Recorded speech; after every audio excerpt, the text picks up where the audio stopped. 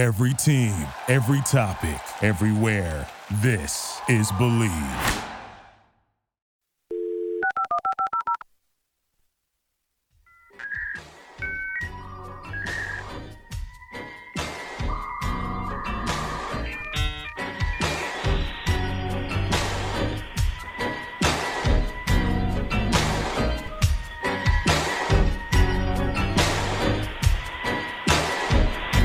You've got mail.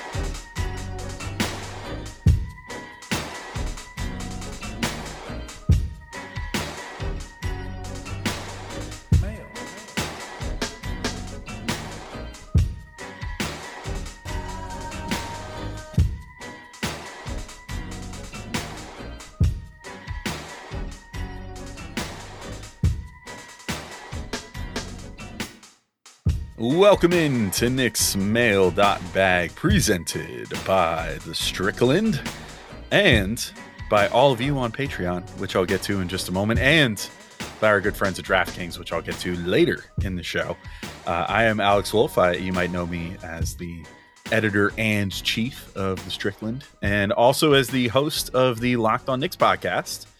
And I am joined by only one of my co-hosts, for reasons that we'll get into in just a moment. I'm saying I'm going to get into a lot of things in just a moment. But I'm joined by Zachary Wackery Delizio himself. Zach, how are you doing today?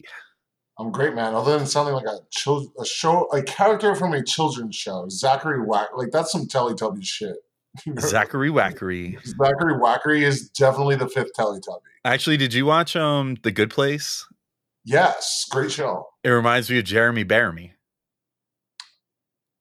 Is it weird that I don't even remember that? That was like the whole Jeremy Bearimy was like they in the good place or the bad place or whichever place they were in at that particular moment. They were like, oh, you can like chart how like time and existence works by like a linear like progression or whatever. And when you look at it, it spells out Jeremy Bearimy in cursive in like a giant like circle. I literally do not remember that at all. That's not even like oh yeah, like I just don't. And I've watched the show. Like, and they reference it like it's not even just a one-off. They reference that like at least 20 times on the Listen, bro, I'm not going to try to explain how my brain works. Okay. This happens all the time. It's crazy. Well, I'm going to need proof that you watched the show at some point. What's your what was the main character's name? Which one? Wait, Kristen Bell? I don't remember her name. Oh my God. Kristen Bell. Name any character from the show. Like a name? Yes. Oh, Chidi, of course. There you go. Okay, Chidi. Yeah. All right, you got it. All right, I believe you now. I got one. You got one character name. Congratulations. Yeah, it was a long time ago. Okay. Well, we are not joined by our buddy. I'm only going to say his name incorrect today, just to piss him off. By our buddy Matt Weiss today. We're not joined by him. Where is he? Did you talk to him?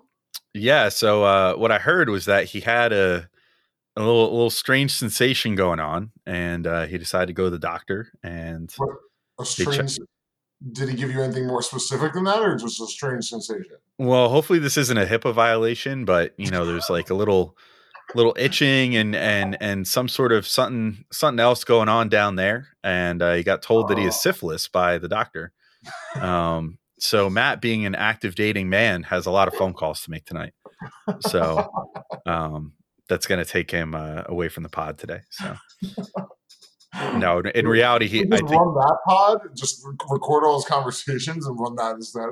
That would be hilarious if it was actually happening. But that was, of course, all a lie. Matt just wasn't feeling well from over the weekend. It's a lie, Alex. You don't need to say that. I feel bad if we say that and then don't immediately be like, no, Matt doesn't have syphilis. He's never even going to listen. You had it. It was right there. I know. I mean, I could have just left it, but that's the type of guy set you are you up versus the type of so guy I am. beautifully, Okay. I just call you that. I set you up so beautifully, Alex. What do you? Oh, did you talk to him? What? I know, and like we pulled it All off, but then I felt I don't want to right, make well, everybody think he has sorry, guys. syphilis. I did the best I could. You did do the best you could. I appreciate it. You always do the best you can. Good job, Wow. buddy. Oh, this is okay. I'll take it.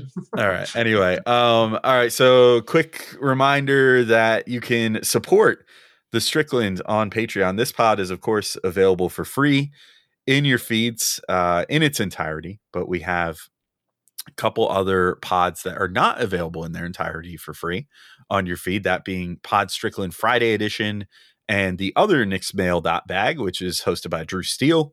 Often with Dallas Amico and others that come on and co-host that with him. So if you want to get those, along with some other goodies like the Strickland Discord, which probably good to get in on before Twitter eventually dies. It's not dying quite the swift death that everybody thought, but it will die soon enough. I feel pretty confident in that. So, once Twitter dies, make sure you're in the Strickland Discord, which you could do in our $6 tier.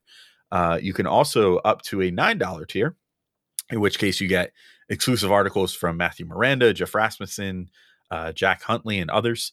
And you also get access to the Strick and Roll podcast with Schwinn, which is Schwinn's bi-weekly podcast that he does, which is a solo show where he talks either basketball or other things with usually at least one guest, sometimes multiple guests. And then we have other tiers ranging anywhere from 15 to obscene amounts of money. If you really want to support us, we super support it or support it, super appreciate it and support it, I guess. And you could do so. And it comes with all kinds of other great benefits like a free yearly t-shirt. And you could potentially host a pod or be a guest on a pod or get if you go the highest tier possible, an exclusive piece of Strickland merch made just for you. All kinds of stuff like that. So there's all kinds of great things available if you decide to support us on Patreon. That is at patreon.com/the Strickland. So definitely check that out, please. And without further ado, then I'll bring us into our questions here, Zach. So we'll see how this goes. We don't have our usual 3 opinions. So this means there's not going to be any checks and balances here. It's just going to be you versus me. And that's it. Baby. This is like if the elves in Rings of Power decides to only create 2 rings, Oh shit. 2 rings creates division, 3 rings creates balance, Oh, good lead in. Oh. Yeah, so lots of division coming. I'm sure that it's just still going to be us just going, I agree, and calling it a day. We're changing the name of the podcast to I Agree. I agree. I agree, the podcast. That sounds like something that would be on Rick and Morty or something. Yeah. Which we don't have Matt here, so he and I can have a Rick and Morty back and forth. I'm so I'm not going to try that. Sorry. Yeah, you don't want to be Morty? Can I hear your Morty? Oh no. Come on. No, there's no planet in which that's happening. All right, fine. Will you do Rick? Oh no. No, I won't get any impressions, bro. This is on the internet. I know better. Okay. All right. Well, anyway, we'll get into the questions. Our first question comes to us from our Strickland Discord, the aforementioned Strickland Discord. Lots of questions from this guy this week. He had a lot to talk about, so we'll hear from Mr. Jax365 more after this. Jax365 I don't get this at all. I haven't been in the Discord enough lately. I was gonna say, dude, do you know where this is going from? Like, not at all. Us. Jax365's name is currently Jax365 Pablo Escobar Hippos.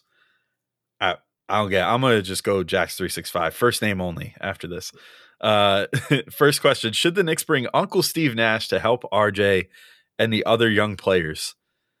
Zach, I'm gonna add a follow up to this question. Is there any proof that Steve Nash is good at developing players? I mean, I guess not really, but he also hasn't really had an opportunity. He's obviously close with RJ, so if you reach a little bit, you could say that RJ being even who he is now, which admittedly has been like kind of shitty in the last 2 weeks or so, he always got him here, so that's something. Other than that, I mean, I don't really know. He seems like a nice guy. He's a smart basketball mind. So I don't think it's an unfair assumption that he has plenty of knowledge to pass on, but as I'm sure everyone knows, that doesn't always mean that someone is a good teacher. Yeah, I don't know. I mean, I guess I don't see the harm in it if they were to bring him in, if he wanted to come in just like an advisor role. Maybe it would be a good idea to bring him in if, say, Tibbs gets fired and you Well, I was elevate going to John. say the only downside would be that it immediately paints the target on Tibbs. Like, I mean, that's like a complete undermining move, right? Well, I don't really think Comically undermining. Yeah, I think the idea would be to bring him in as more of a consultant. Yeah, if they did like he did with the Warriors, right? They literally did that with Nash, right? I think so. Yeah, I think they had I Nash believe come they in did that that before capacity. he was the head coach of the Yeah. Nets.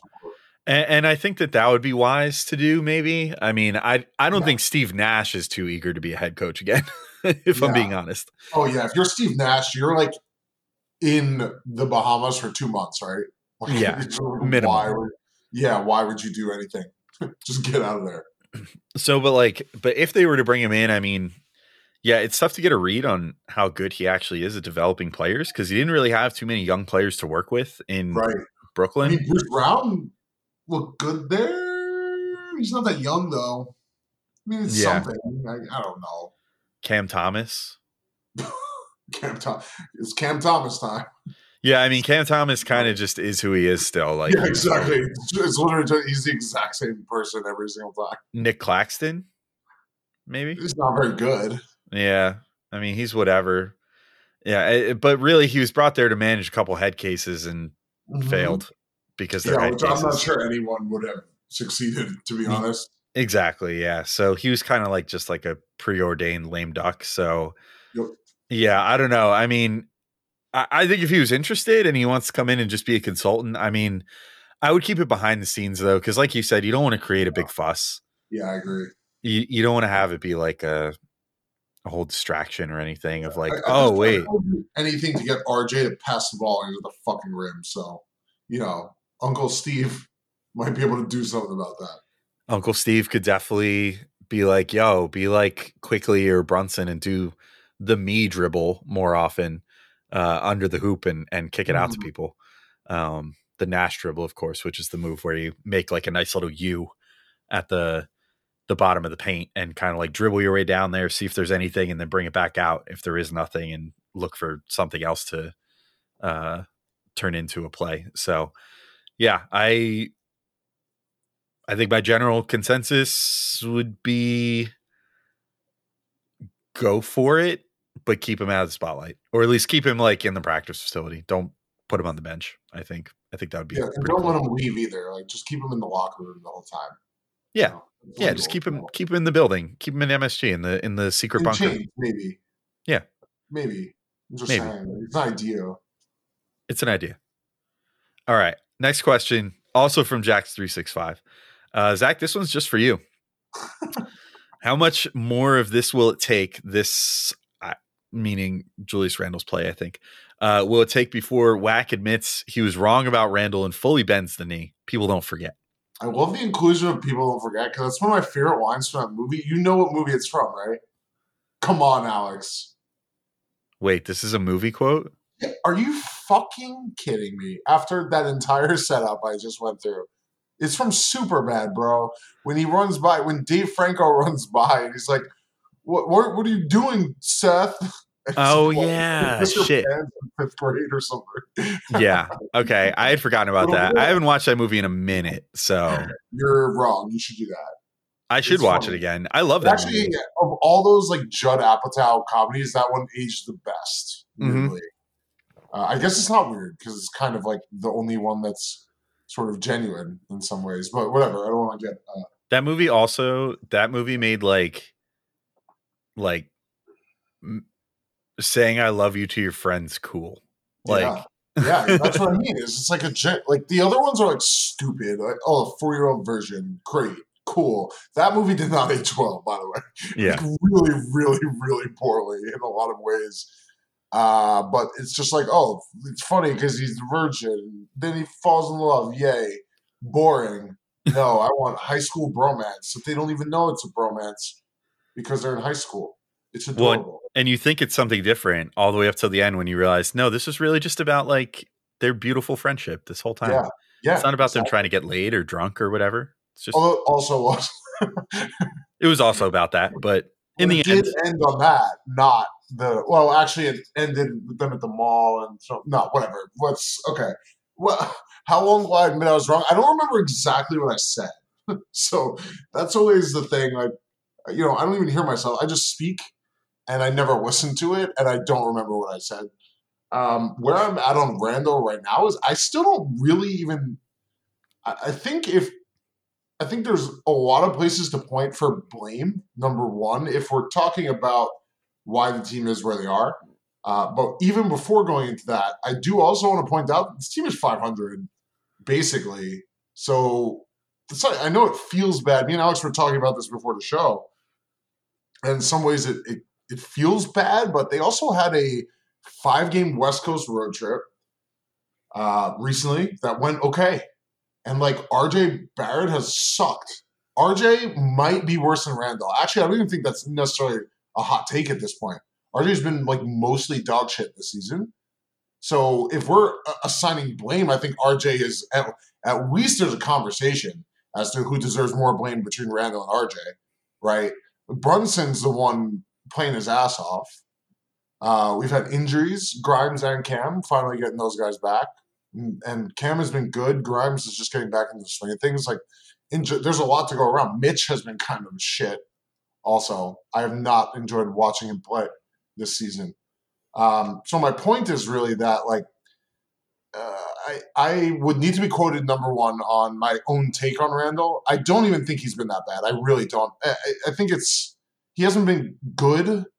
Of course, I don't think he's like this team sinking force of suck that like I don't know. People hyper focus on his mistakes, which is totally fair. He's a polarizing player, and this is what we do. But it reminds me a lot of Carmelo.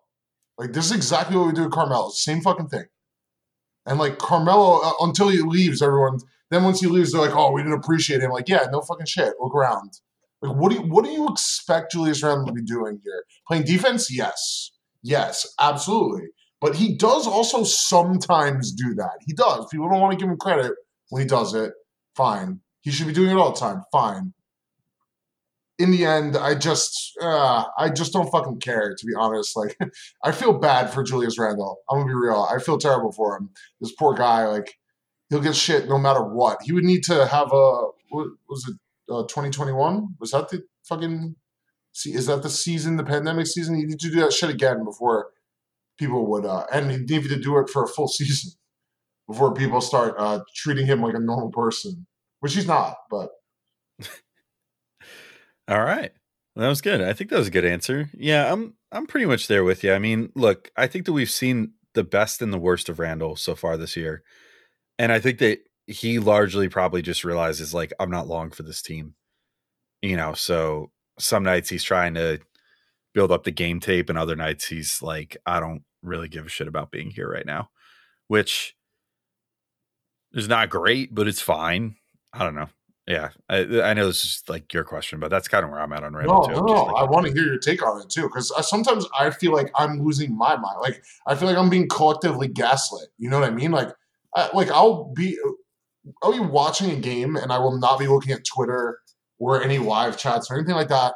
And I'll be like, okay, I mean, that was a bad Randall play, but he had like 2 or 3 nice plays before. Okay, that was dumb, but it's fine. And then I get on and people are losing their fucking minds. You know what I mean? So I feel like yeah, I'm on a completely different page. And listen, I'm not going back and rewatching these games. Some people are. I'm not. I'm not. I'm going to be real. I don't care that much anymore. But I mean, I watch pretty closely when I'm watching the games, and like he's a problem. Don't get me wrong, but he's a problem. I would not say he's the problem. I think there's a couple of pretty big problems on this team right now. yeah. I think the perfect way to like demonstrate what you just said is we met up. So our buddy from across the pond, Jack Huntley, was in Shout a out few Jack. a few weeks ago, and you and me and Matt met with him at a bar to watch the Knicks Nets game. And like that was the game where the Knicks just got fucking whomped, and it was terrible. But Randall had like 28 points or something, or like 30 points, and he hit like The 5 only one threes in the doing first quarter. anything. The only one doing anything in that game. Yeah, like on offense, he was the only guy that could score. And we were sitting there and we were literally saying like, man, I don't really see a huge problem with Randall right now because he's scoring and that's what he needs to do. And like we noticed a few defensive lapses from him and whatever, but we were like, this motherfucker has like 15 points in the first quarter. Like they would not be in this game without him. Like they only have like 22 points themselves. Right. Like, Right. and so People forget that scoring is the most difficult part of an NBA game. That's easy to take for granted because the scores get very high. But if you don't have a good score, you're fucked. exactly. And guess who the Knicks do not have? I mean, well, they have Brunson, and that's it. Yeah. And so, and I just remember we were literally saying while we were sitting there, we're like, you know, I don't have a problem with how Julius is playing right now, but I guarantee you, like Twitter, our Discord, like anywhere with people talking about this game, it's probably all just people being like, God damn it, fuck Randall, I hate him. He's playing so bad, blah, blah, blah. Like he's definitely he's been scapegoated a bit. I think it's because people realize that he's probably 1 foot out the door at this point. It's an easy scapegoat, and it makes sense. I don't think either of us are saying he's been good. It's just. I think he deserved the level of scoring that he still gets more last year. Yeah, and it's carried over to this year and never gone away. I think there's like this. The thing is, it always becomes this back and forth. It's really fascinating because people get dunked on for being on either side of this debate, right? You just get dunked on eventually. This is what happens, and you start getting entrenched in it. So you end up like Randall has a good game and people just don't want to admit it. It's like, we can admit he had a good game, guys. Like sometimes he has a bad game. I watch him and I'm like, Jesus Christ, Julius, what the fuck are you doing? All the time. He still infuriates me, but I have noticed a clear difference. Like he's clearly playing off Brunson. I don't know how people cannot like the whole thing before we started this year, the goalposts have moved, right? We were like, is Julius Randle going to allow Jalen Brunson to take over the offense? Clearly, the answer is yes. Like, unquestionably, the answer is yes, right?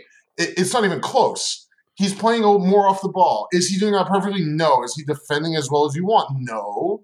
But, again, we're moving the goalposts. And, like, he's trying in a certain sense to fit in, at least on offense.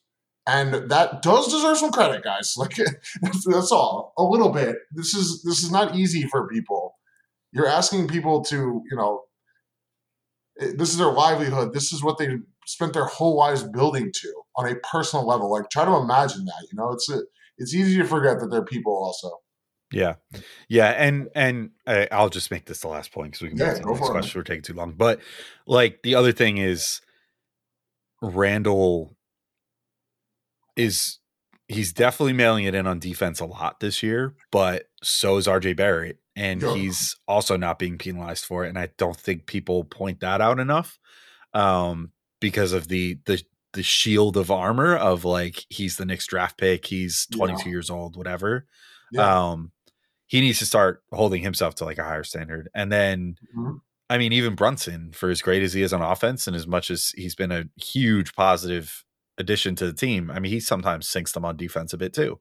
So it's just not a great defensive team. And it's also hard to play defense in the NBA. Like it's like, just all you do is put an effort. That's like kind of true, but it's also not really. And it's also hard when you're constantly getting demoralized by the fact that your coach's scheme is to give up as many threes as humanly possible. Especially when it doesn't make that's what I mean. Is like, then you have the Tibbs factor. You have all this other shit. And by the way, I haven't watched every minute of every game, but Obi hasn't exactly been a world beater in the last couple of weeks either. That really slowed down. Yeah. I mean, I think it seems to me like the biggest problem right now is that Tibbs has basically lost the locker room. And that's been the biggest problem for me since like last year.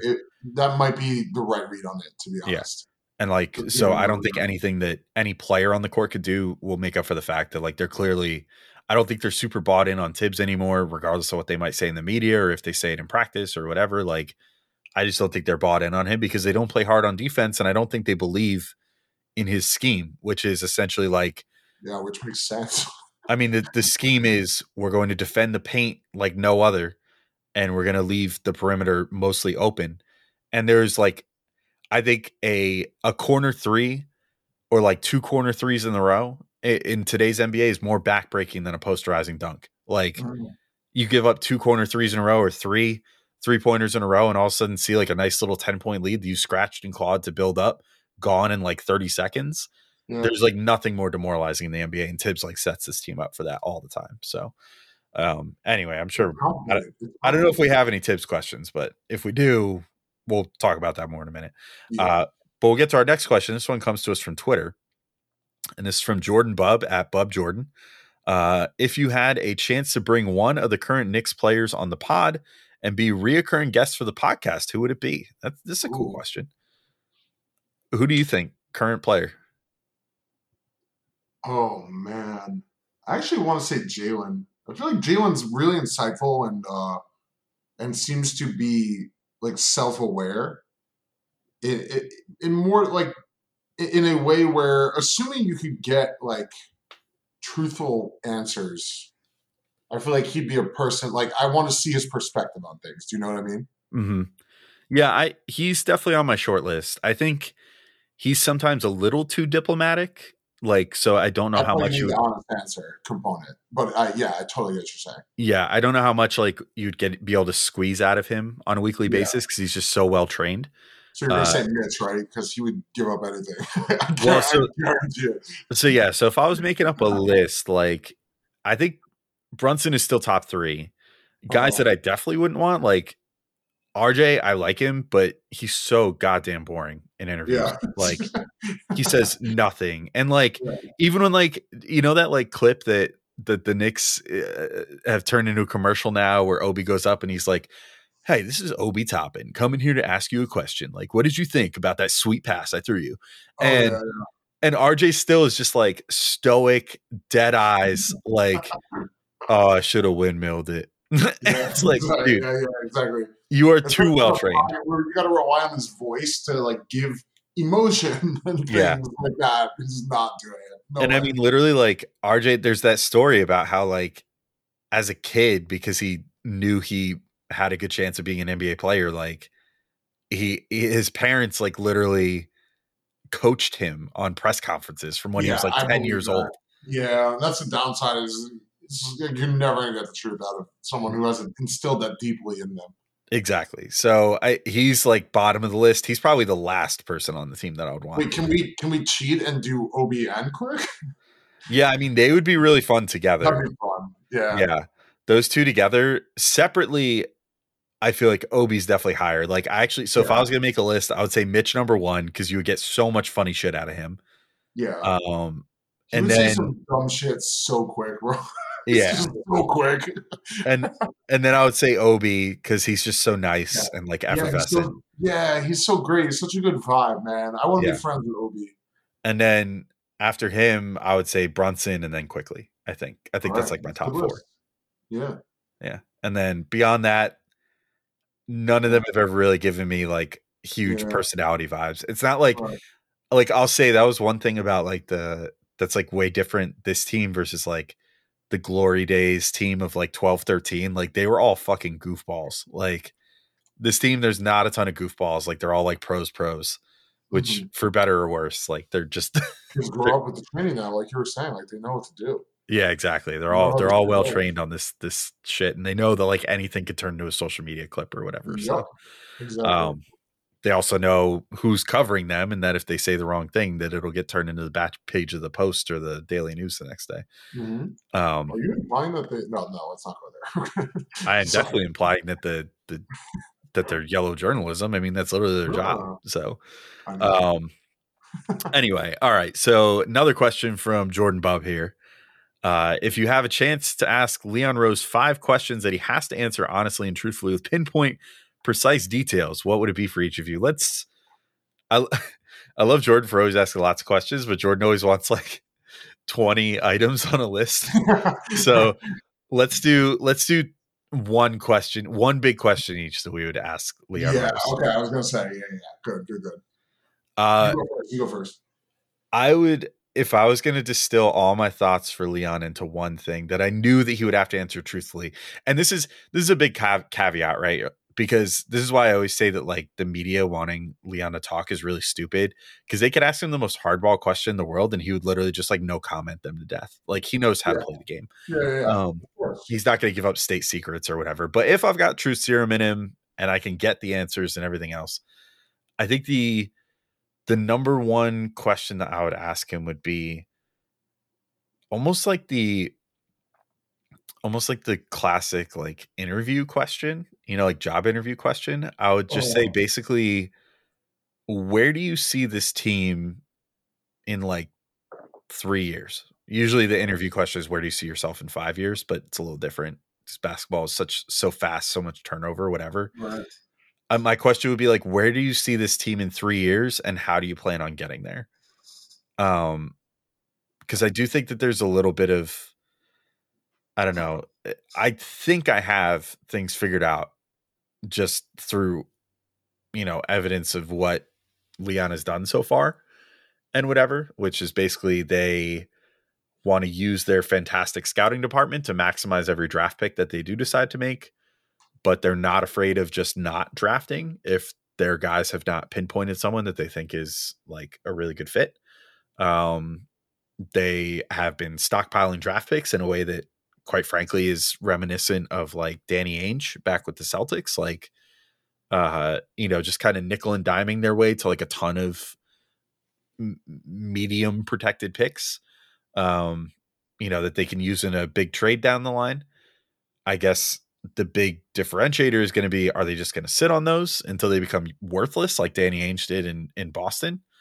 Or are they going to use them to finally make that big splash trade and pull in, some sort of big fish, whether it's Joel Embiid, if he gets fed up in Philly, or I'm not particularly on board with this, but like Carl Anthony Towns out of Minnesota, something like that. Like, are they going to make that big move, or are they going to just let those picks rot?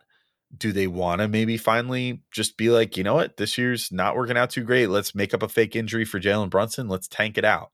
Let's try to get Wembanyama this year. We'll see how that goes. And then we can still try to make that big star trade after drafting whoever we get. Or if we get like top 5 pick, but we're not sold on pick number 5, trade that for a star, whatever. That would be my main question for him. Just where do you see this team in 3 years and how do you plan on getting there? And just hear that answer, like literally have him do like I think we're taking some Marvel Cinematic Universe questions in a minute. There's always the like story about how like Kevin Feige, who runs all that, has like this big roadmap / brainstorming like whiteboard in his office that he's like constantly writing on and like mapping out the future, like for the Marvel films and stuff. Like, how I would just want Leon Rose to like give him like a blank whiteboard and be like, draw me the plan here, like make it visual, make it easy to understand, like tell me what your plan is here, because I'm just kind of curious. Yeah, for sure. That'd definitely be a good one. It's probably, it's not probably, it's definitely more fluid than people think of it as. You know what I mean? I feel like people are always like, oh, the plan was to get Donovan Mitchell. Like, no, it's just seems like try when the star comes available, like you were saying. Yeah, I think that was the plan, was to get Donovan Mitchell, but they also had a hard line number that they were not willing to. It'd be interesting to hear them, and by extension, right, you'd almost get an evaluation of where the current roster is at by like we were saying in the off season, where okay, you don't trade for Mitchell, that indicates that you don't think this roster is that close to contending. Because otherwise you trade for Donovan Mitchell, right? Like, which I think is clearly the case. So it seems like they've had a good read on it. But you're right. I would love. Oh my God, what I would do to actually get their real thoughts. You know what I mean? Tibbs too, like all these guys. Yeah, I mean, Tibbs is a whole different story. Tibbs, there would be a lot of questions. That I could come up with 5 questions. Oh, for sure. No, but still, just to like hear what the fuck they're actually thinking. You know what I mean? Because there's just so much stuff behind the scenes, and the way things play out aren't always the way they're meant to, of course. Yeah. You know how I would lead it off with Tibbs? I'll do like the like from The Office when Ryan comes back and Kelly's in the back and he's like, okay, does anyone have any questions? I'll be like, yeah, Tibbs, I have some questions. First off, how dare you? That'll just be my first question. And then see how it goes from there. First off, how dare you? That Anyway, would be funny. do you have another specific question you would ask Leon? Yeah, I would move on? honestly ask for his honest evaluation of Julius Randle. Yeah. Because I'm genuinely, again, I'm not going to go on too much. I already said most of my thing, but I'm just so interested in like him in a certain sense because he's such it's such a weird psychological place. Do you get what I mean? Like being the star player on the Knicks comes with a level of focus that is unlike anything else. I mean, like if you're the star quarterback of the football team, but I don't know, man. There's two football teams, you know. There's something And there's only one New York basketball team, so it's a lot of pressure. right. Right. Well, oh yeah. I honestly didn't even think about the Nets. Like genuinely, I wasn't even doing a bit. I just didn't even consider that. That's kind of crazy. Fuck them. I would just love to hear because, like, bro, doesn't he? It's so funny with Julius. Sometimes he's like, you can see he gets his energy and he starts running around with like a fucking puppy. And it's like you can see he's about to foul someone. You're like, Julius, calm down. And he immediately fouls someone. You're like, oh my god, you fucking idiot. But also, like, I like the energy, but you need to weapon. Like, you're just running around like an idiot. Like focus this energy. And of course, the front office has to be thinking the same exact thing. Right? So, like, I would love to hear what their read on it is, what they really think, what they really plan to do with him specifically, what they really value him as, all that stuff, because they have the real inside scoop there. It'd be really interesting. Yeah. Yeah. I would probably add, if I was doing that question too, I would just add on to it a little bit, like trying to add on to like your one wish with the genie or whatever and be like, what's your opinion on Julius Randle? And also, what do you think about Obi Toppin? Because you invested a lot of draft capital in him, and then it has not seemed like you feel like he's that worthy of an investment, even though he's played very well on a per minute basis. Well, So those two questions are tied together, right? Like they yeah, clearly don't. I mean, it's not that they don't value Obi necessarily. It's just that it's a shitty situation. We talked about it before the draft. Like this guy plays the same position, and they're two of the better players on the team. it's It's unfortunate. it's also that they continue to employ a coach that thinks of playing those two together as an absolute last resort rather than something that should be like part of the game plan every day. Yeah, I mean, although to his very slight credit, he's been going to it a lot ever since he first kind of stumbled on it. I don't know. It's starting to tail off now. Like now that Mitch is back, I don't think I've seen it yet. Hasn't been good lately. Yeah. It hasn't really been working, but that's a whole different thing. Because that's also because of the decisions he's making on how to play, like how to scheme that lineup and stuff of that nature, how to play offense in that lineup, so on and so forth.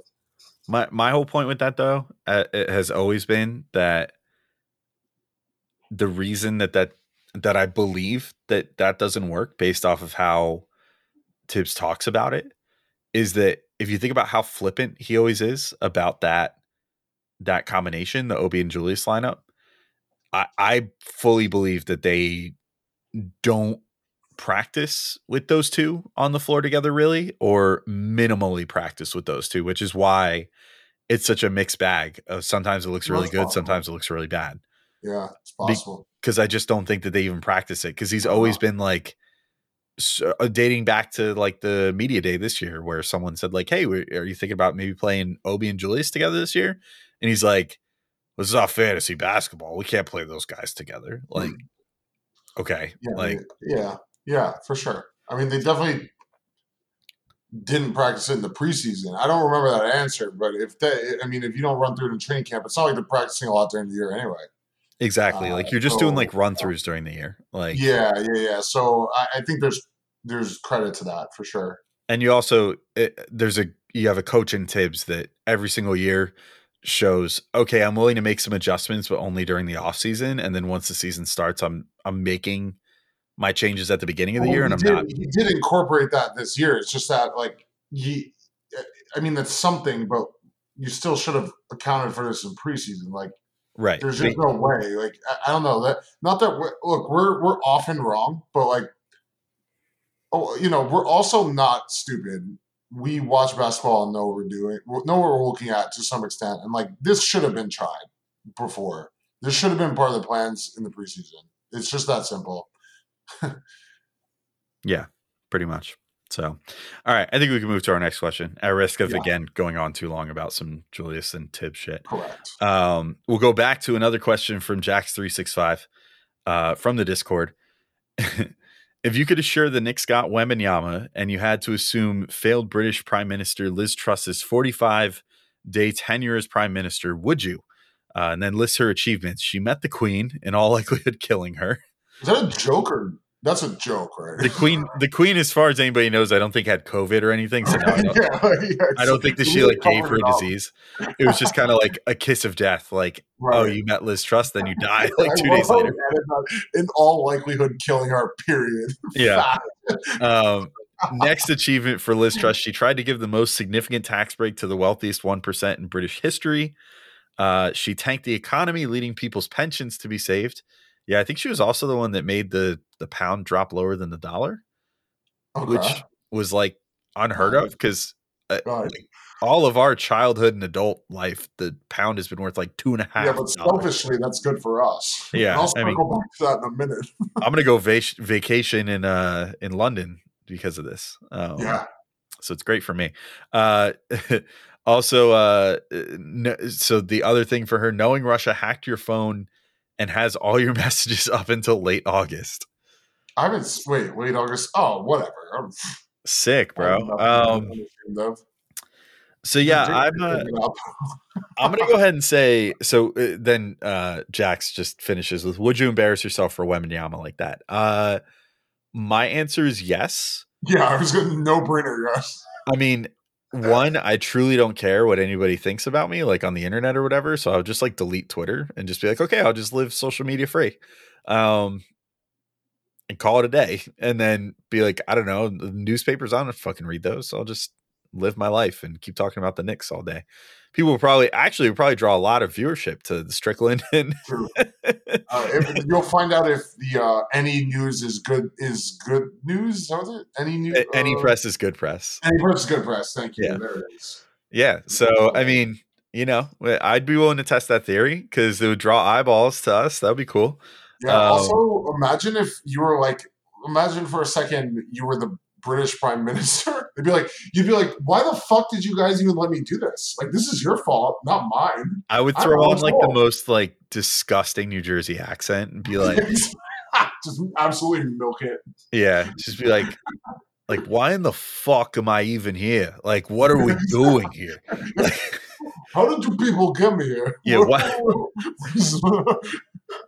Throw on like the Tony Soprano, like even though I don't have an Italian bone in my body. Tony Soprano impression the whole fucking time. That's it. That's all you do. And do they have any like high-ranking government people named Christopher there? I assume yes. That seems like a pretty safe guess in fucking I would need that just so I go, Christopher. Like, what the fuck are you doing? Like, who are you? I've never met you in my life. How do you know my name? What's going on?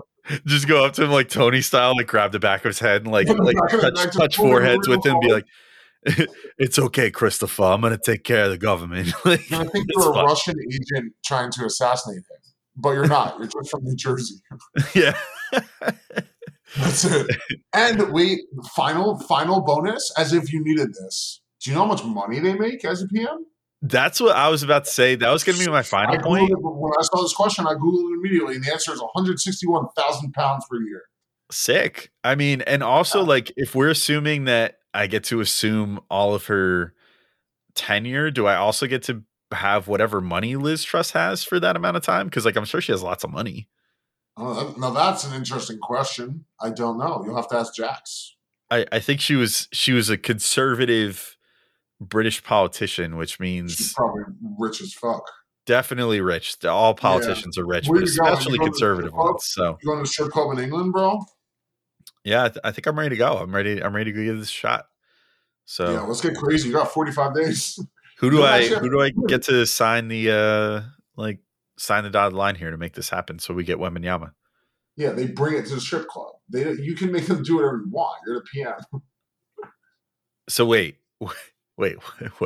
No, like the paperwork that you need to sign, you can be at the strip club spending Liz Truss's money Oh, when okay, they cool. bring it to you. You don't actually have to negotiate it.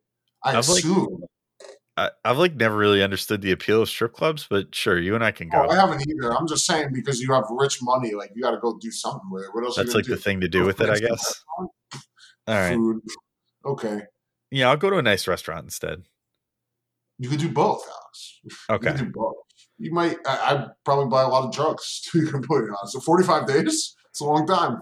Yeah, I'm not a big drugs guy, but that would be kind of fun. Then we could be like the what is it? The president of Sweden, I think. Does he do a lot of drugs? It's actually she, and No, she my is mistake. like our age, like only a little bit older. Really? Yeah, and Oh. she apparently like she's like a early 30 something, like attractive young woman that like Did you likes say to. Sweden or Switzerland? I think it's Sweden, if I'm not It is mistaken. not Sweden. I just googled person of Sweden. It is not a. It Okay, is not a woman. look up Oh, Finland, maybe. Oh, Finland maybe. and Hang on. look up Finland and Norway. Also, it's one Oh, of the they're Scandinavian countries. stepping down in November. I think it says this. Might be Finland actually. So you're. Wait a second. All right, I'm gonna figure this out quick. Finland president. Nope, not Finland. So is it Sweden? Or no, I said Sweden initially, so that would leave Norway president. I'm gonna Google female Nordic president. It's Finland. You just Googled that. What are you doing? Dude, you suck. It is Finland? It seems like it. Oh, all right. Well, whatever. Anyway, I I googled Finland president and Sauli Niinisto showed up. Unless did he Yeah. like just? She's also Oh, it not says- blonde, so I think that makes you a racist, dude. wait, what? I'm kidding. I thought you said blonde at some point. I did not. Maybe I'm the racist. Jesus. Oh no. I don't know. no. I think the one that I'm thinking of, maybe it's like Denmark or something. I don't know. I thought it was one of the Scandinavian You're countries. lost in Anyway, talk, bro. Let's move on. Yeah, we're moving on. Long story short, there's a younger woman president in Europe who catches like endless shit for the fact that she lives her life like a normal early 30s person, and like she like parties with her friends and shit on the weekend and like dances and has a nice time, and like got into some shit at one point because she was in a video and there was like someone in the video saying like, where's the cocaine or something. and she was like, I don't do cocaine. Like I'll submit to a drug test. I was somewhere where someone did cocaine, but I wasn't doing cocaine. Yeah. But like who hasn't been somewhere where someone is doing cocaine at some point in their life? Come on. But like all the like conservative people in her country are like, she does nothing but party. She's terrible, blah, blah, blah. Like how dare someone enjoy themselves in their early 30s while being the president of somewhere. So yeah. Anyway, all right. So moving on to our next question though. But yeah, we'll take the Liz Truss deal all day. But this is another question from Jax365. Which three Knicks players, staff, or front office personnel does this apply to? It's me. Hi, I'm the problem. It's me.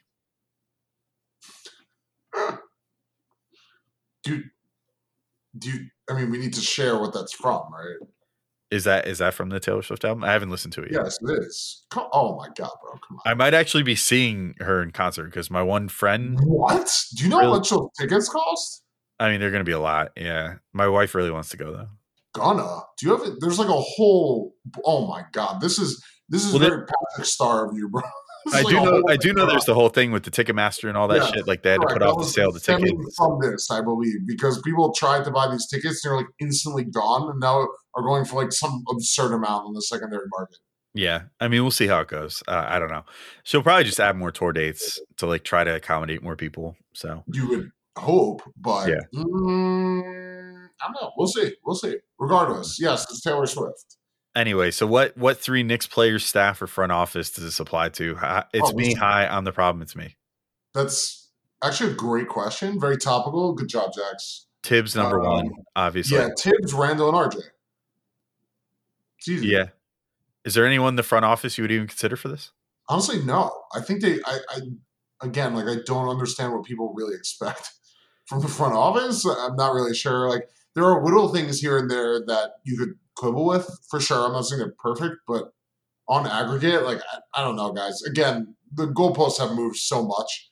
Remember where we started before all this was like, just don't trade any picks. Don't like, they haven't traded any picks, they haven't traded any young players. I don't know what to tell you.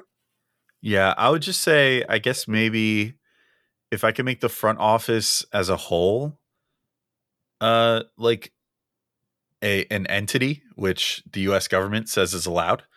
Um, like a business can count as a single person as it Okay. pertains to like political donations and Is that stuff. for So this season only, though, or is this in general? Because I uh, assumed, actually, and now I'm rereading the question, it does not say this season, but yeah. my assumption was this season. So now I'm going to just say in general, the front office, like just because my only thing is it does seem like there is like, because Leon made an effort to surround himself with so many people that he trusts, that has, I think, led to too many voices in the room some of the time.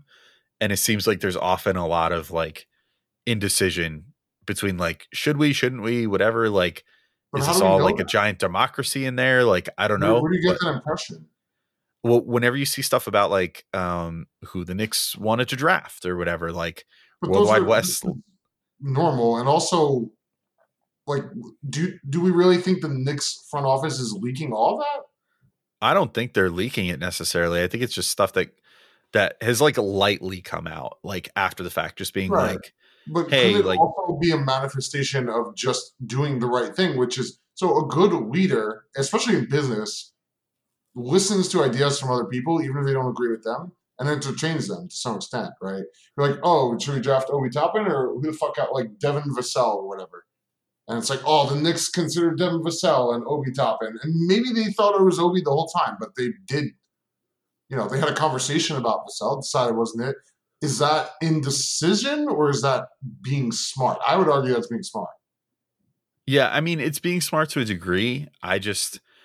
I worry a bit that sometimes there's too much indecision in the front office. And I don't know who has Leon's ear more, but like there's certain decisions that the Knicks have made that the main thing that, and this goes back to the fact that Tibbs is the number one guy that I think is the problem, but I feel like there have been some decisions that have been made that were made with Tibbs in mind. And that makes me question, like, okay, like why did you not listen to like Brock Aller a little more, for example? I think he listens to Brock Aller on certain stuff, like okay, let's make this deal on draft night to get 3 protected picks going forward, because then we have, more ammo to go after a star or whatever. And like, it mostly seems like he listens to like Walt Perrin, who knows what the fuck he's doing, scouting and everything else. I But mean, we also don't, the reality is we don't know. Like, we assume that these people are tied in with these certain decisions, right? Because it fits their profile. Like, oh, okay, so anything having to do with a young player developing, like Cam Reddish, do we attribute that to Walt Perrin, or do we attribute that uh, Brock Aller? Here's what we do: we attribute it to the person who made the decision, knowing the strengths and weaknesses of his team. So you say, okay, we're dealing with a young player. Maybe I want to give Walt some extra clout when we're making this decision.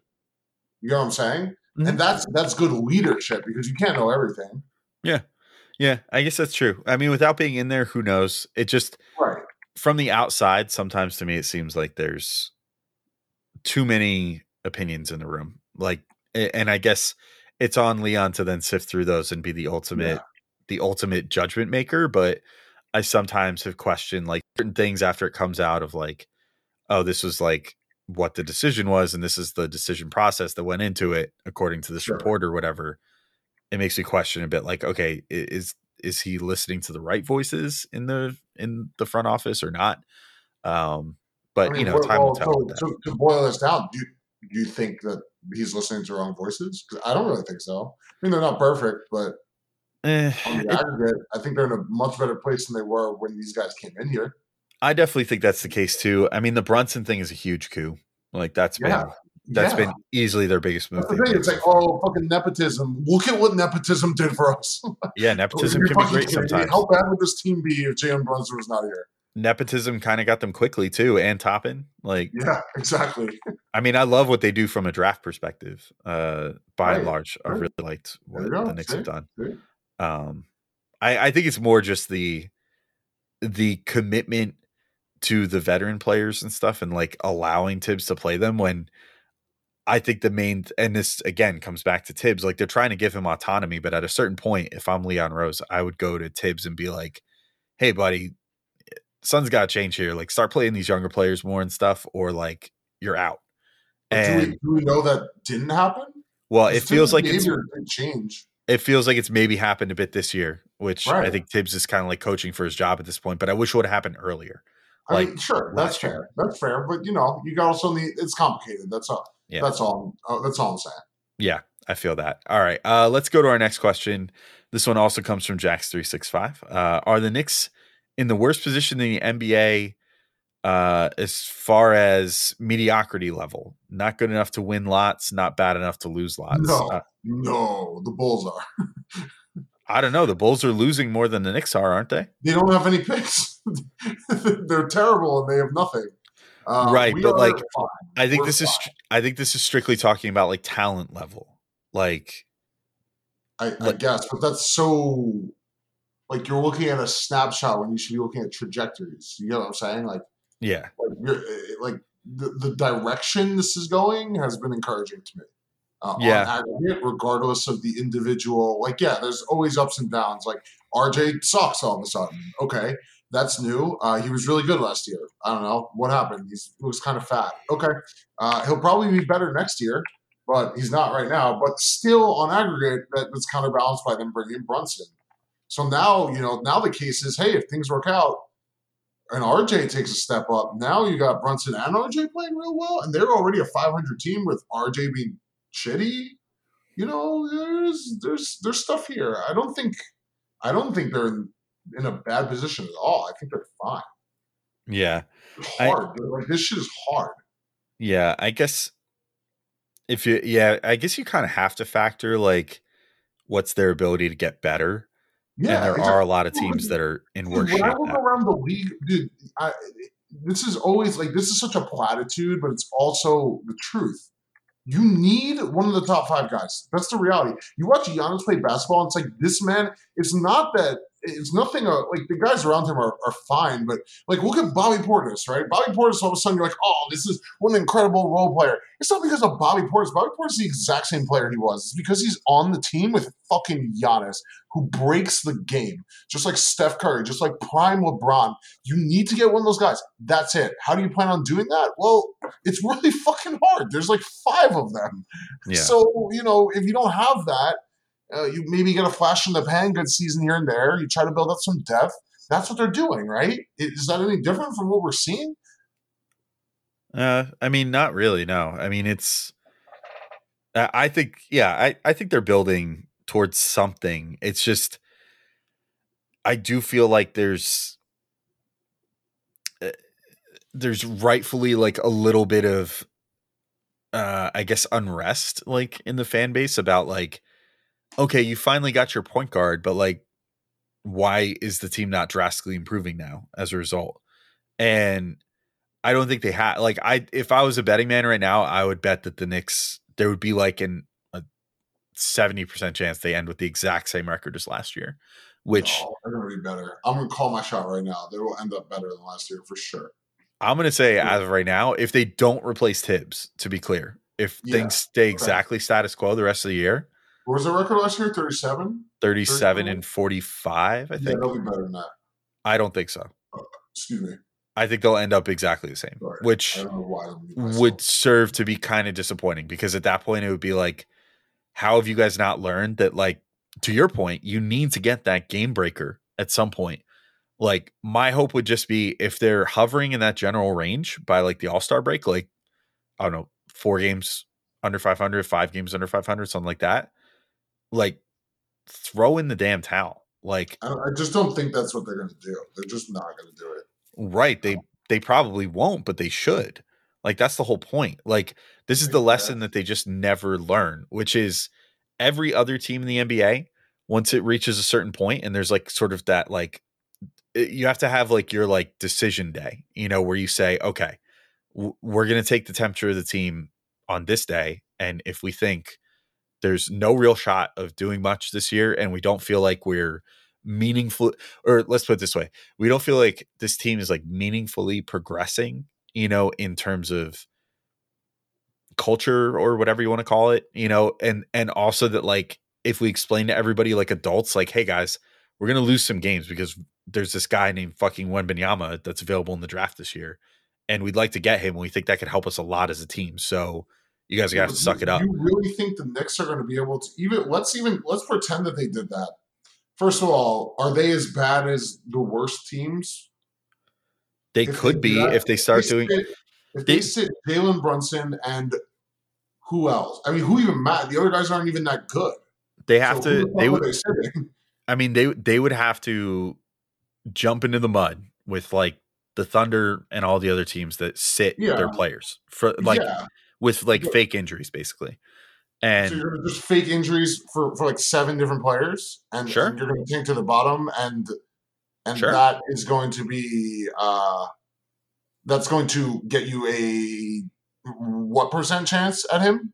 I mean, even if you can, let's say the Knicks are hovering at around where they were last year, by the trade deadline or whatever, like the 11th overall seed, like just outside of the play-in or whatever, but like still not realistically looking like they're even going to make that 10th play-in spot. So the 3 teams in the East that would still be worse than you, or 4 teams would be Charlotte, Detroit, Orlando, and like Washington or something? Probably if it stays true to form right now, it'd be Detroit, but Charlotte. Like those teams will also be doing the same exact thing. So you're talking about all the teams bottoming out the same rate. Like this is not so you're talking about the 8th best odds at best. And this is assuming that they do not play 500 ball the rest of the way. They play 37% ball, and it's looking bad and dire enough. And don't forget that you start to play the tanking teams, so you get wins from them, right? So, like, I don't know. I don't think it's ever going to happen. And honestly, I think that's fine. I really hate the tanking shit, to be honest with you. And I think there is a level of this that does not go unnoticed by players who want to choose to play somewhere. Like, do you really think that people don't go to OKC only because it's OKC? I think that if OKC continues going the way that they're going, and if Shai Gilgeous-Alexander still seems happy there, which we all just kind of keep. Well, exactly. So if they don't win the lottery this year, we all just keep as Knicks fans thinking, oh, Shai's going to get fed up with that at a certain point. But clearly, Sam Presti is laying it out in such a way for Shai Gilgeous-Alexander that he feels fine with it. And we say that now, but he's under contract for such a long time that maybe he's just playing his hand. He signed that contract. Like, he still has things to gain there. He's still improving. He hasn't reached.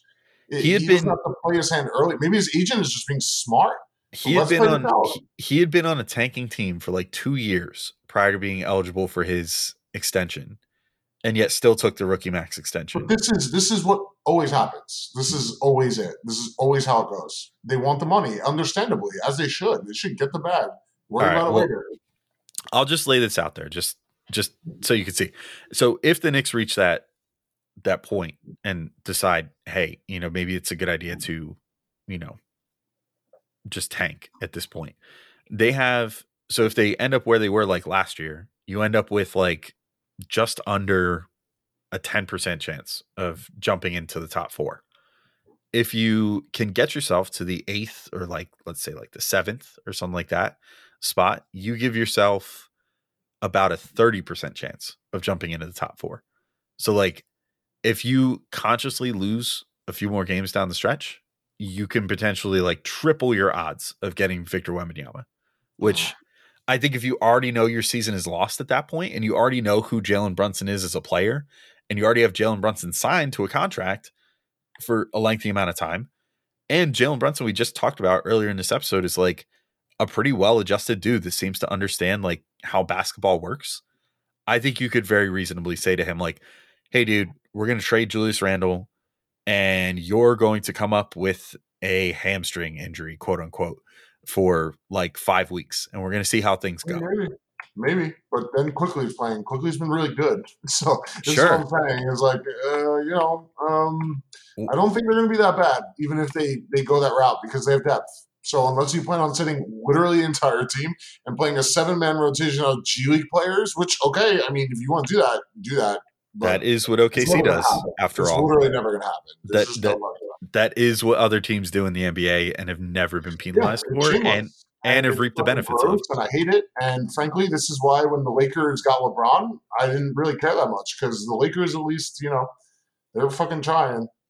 Yeah. They ain't pulling some bullshit. This OKC shit, I hope to God that they don't win shit and Shea leaves and they have another 10 years of dog shit because they deserve it. I would This is love that this too. fucking annoys me. This is dumb. I hate it, and I would like it to be legislated out, and that's it. I would So love that maybe the too. Knicks will do it. I don't see it though. But it's not gonna happen. And if the Knicks could play the game this year and they end up with Victor Wembanyama as a result, I would gladly put that all aside and say I'm good with it. Anyway, speaking of things that I'm all good with, I just want to quickly remind everybody that today's show is brought to you by DraftKings Sportsbook. And the NBA season is heating up and there's still so many unknowns. Let's see, if I was trying to think of a far off future bet, maybe betting on the MVP would be an interesting one right now. Betting on the NBA champion, I feel like that's super up in the air. I was just looking at the NBA standings when we were just talking about what teams would be below the Knicks, and like I know it's like 20 games in, so I guess like it's only like a quarter of the season, but I can't remember the last time there was this much parity in the NBA through the first quarter of the season. Like a lot of teams that are like 2 games above or below 500. So pretty intriguing stuff as far as betting choices go. And when I'm looking to get in on the action, I bet with DraftKings Sportsbook, an official sports betting partner of the NBA. New customers can bet just $5 pregame money line on any NBA team to win their game and get $150 in free bets if they do. Check this out. Right now, everyone can earn up to 100% boost with DraftKings stepped up same game parlays. Go to the DraftKings Sportsbook app, place a same game parlay, and combine multiple bets like which team will win, total rebounds, and more.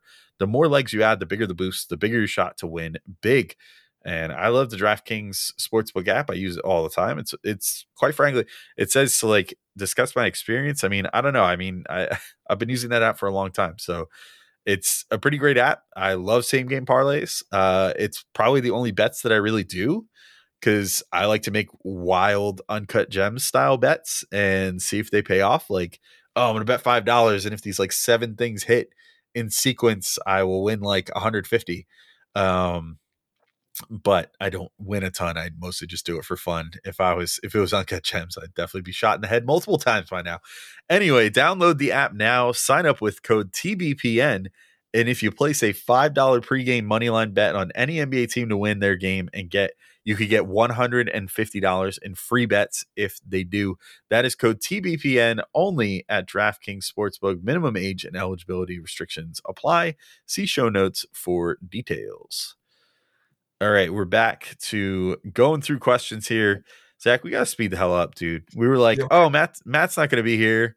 We'll get through these questions so fast. We've gone on so many freaking tangents. No, we've had good debates though. There's been good debates, good content. good questions content, too. we do have to move it up. Good tent, premium tent here. All right. Yeah. But our next question comes a few more from Jordan Bubb here off Twitter at Bubb Jordan. Trivia: since 2000, only 4 Knicks point guards have had 3+ games of 30+ points. Can you name all 4 of the Knicks point guards? The question was originally provided by Knicks Muse, so give them a follow if you had a chance. I'm probably gonna have to go find Knicks Muse right now to figure out what the freaking answer is here. But let's make our guesses first.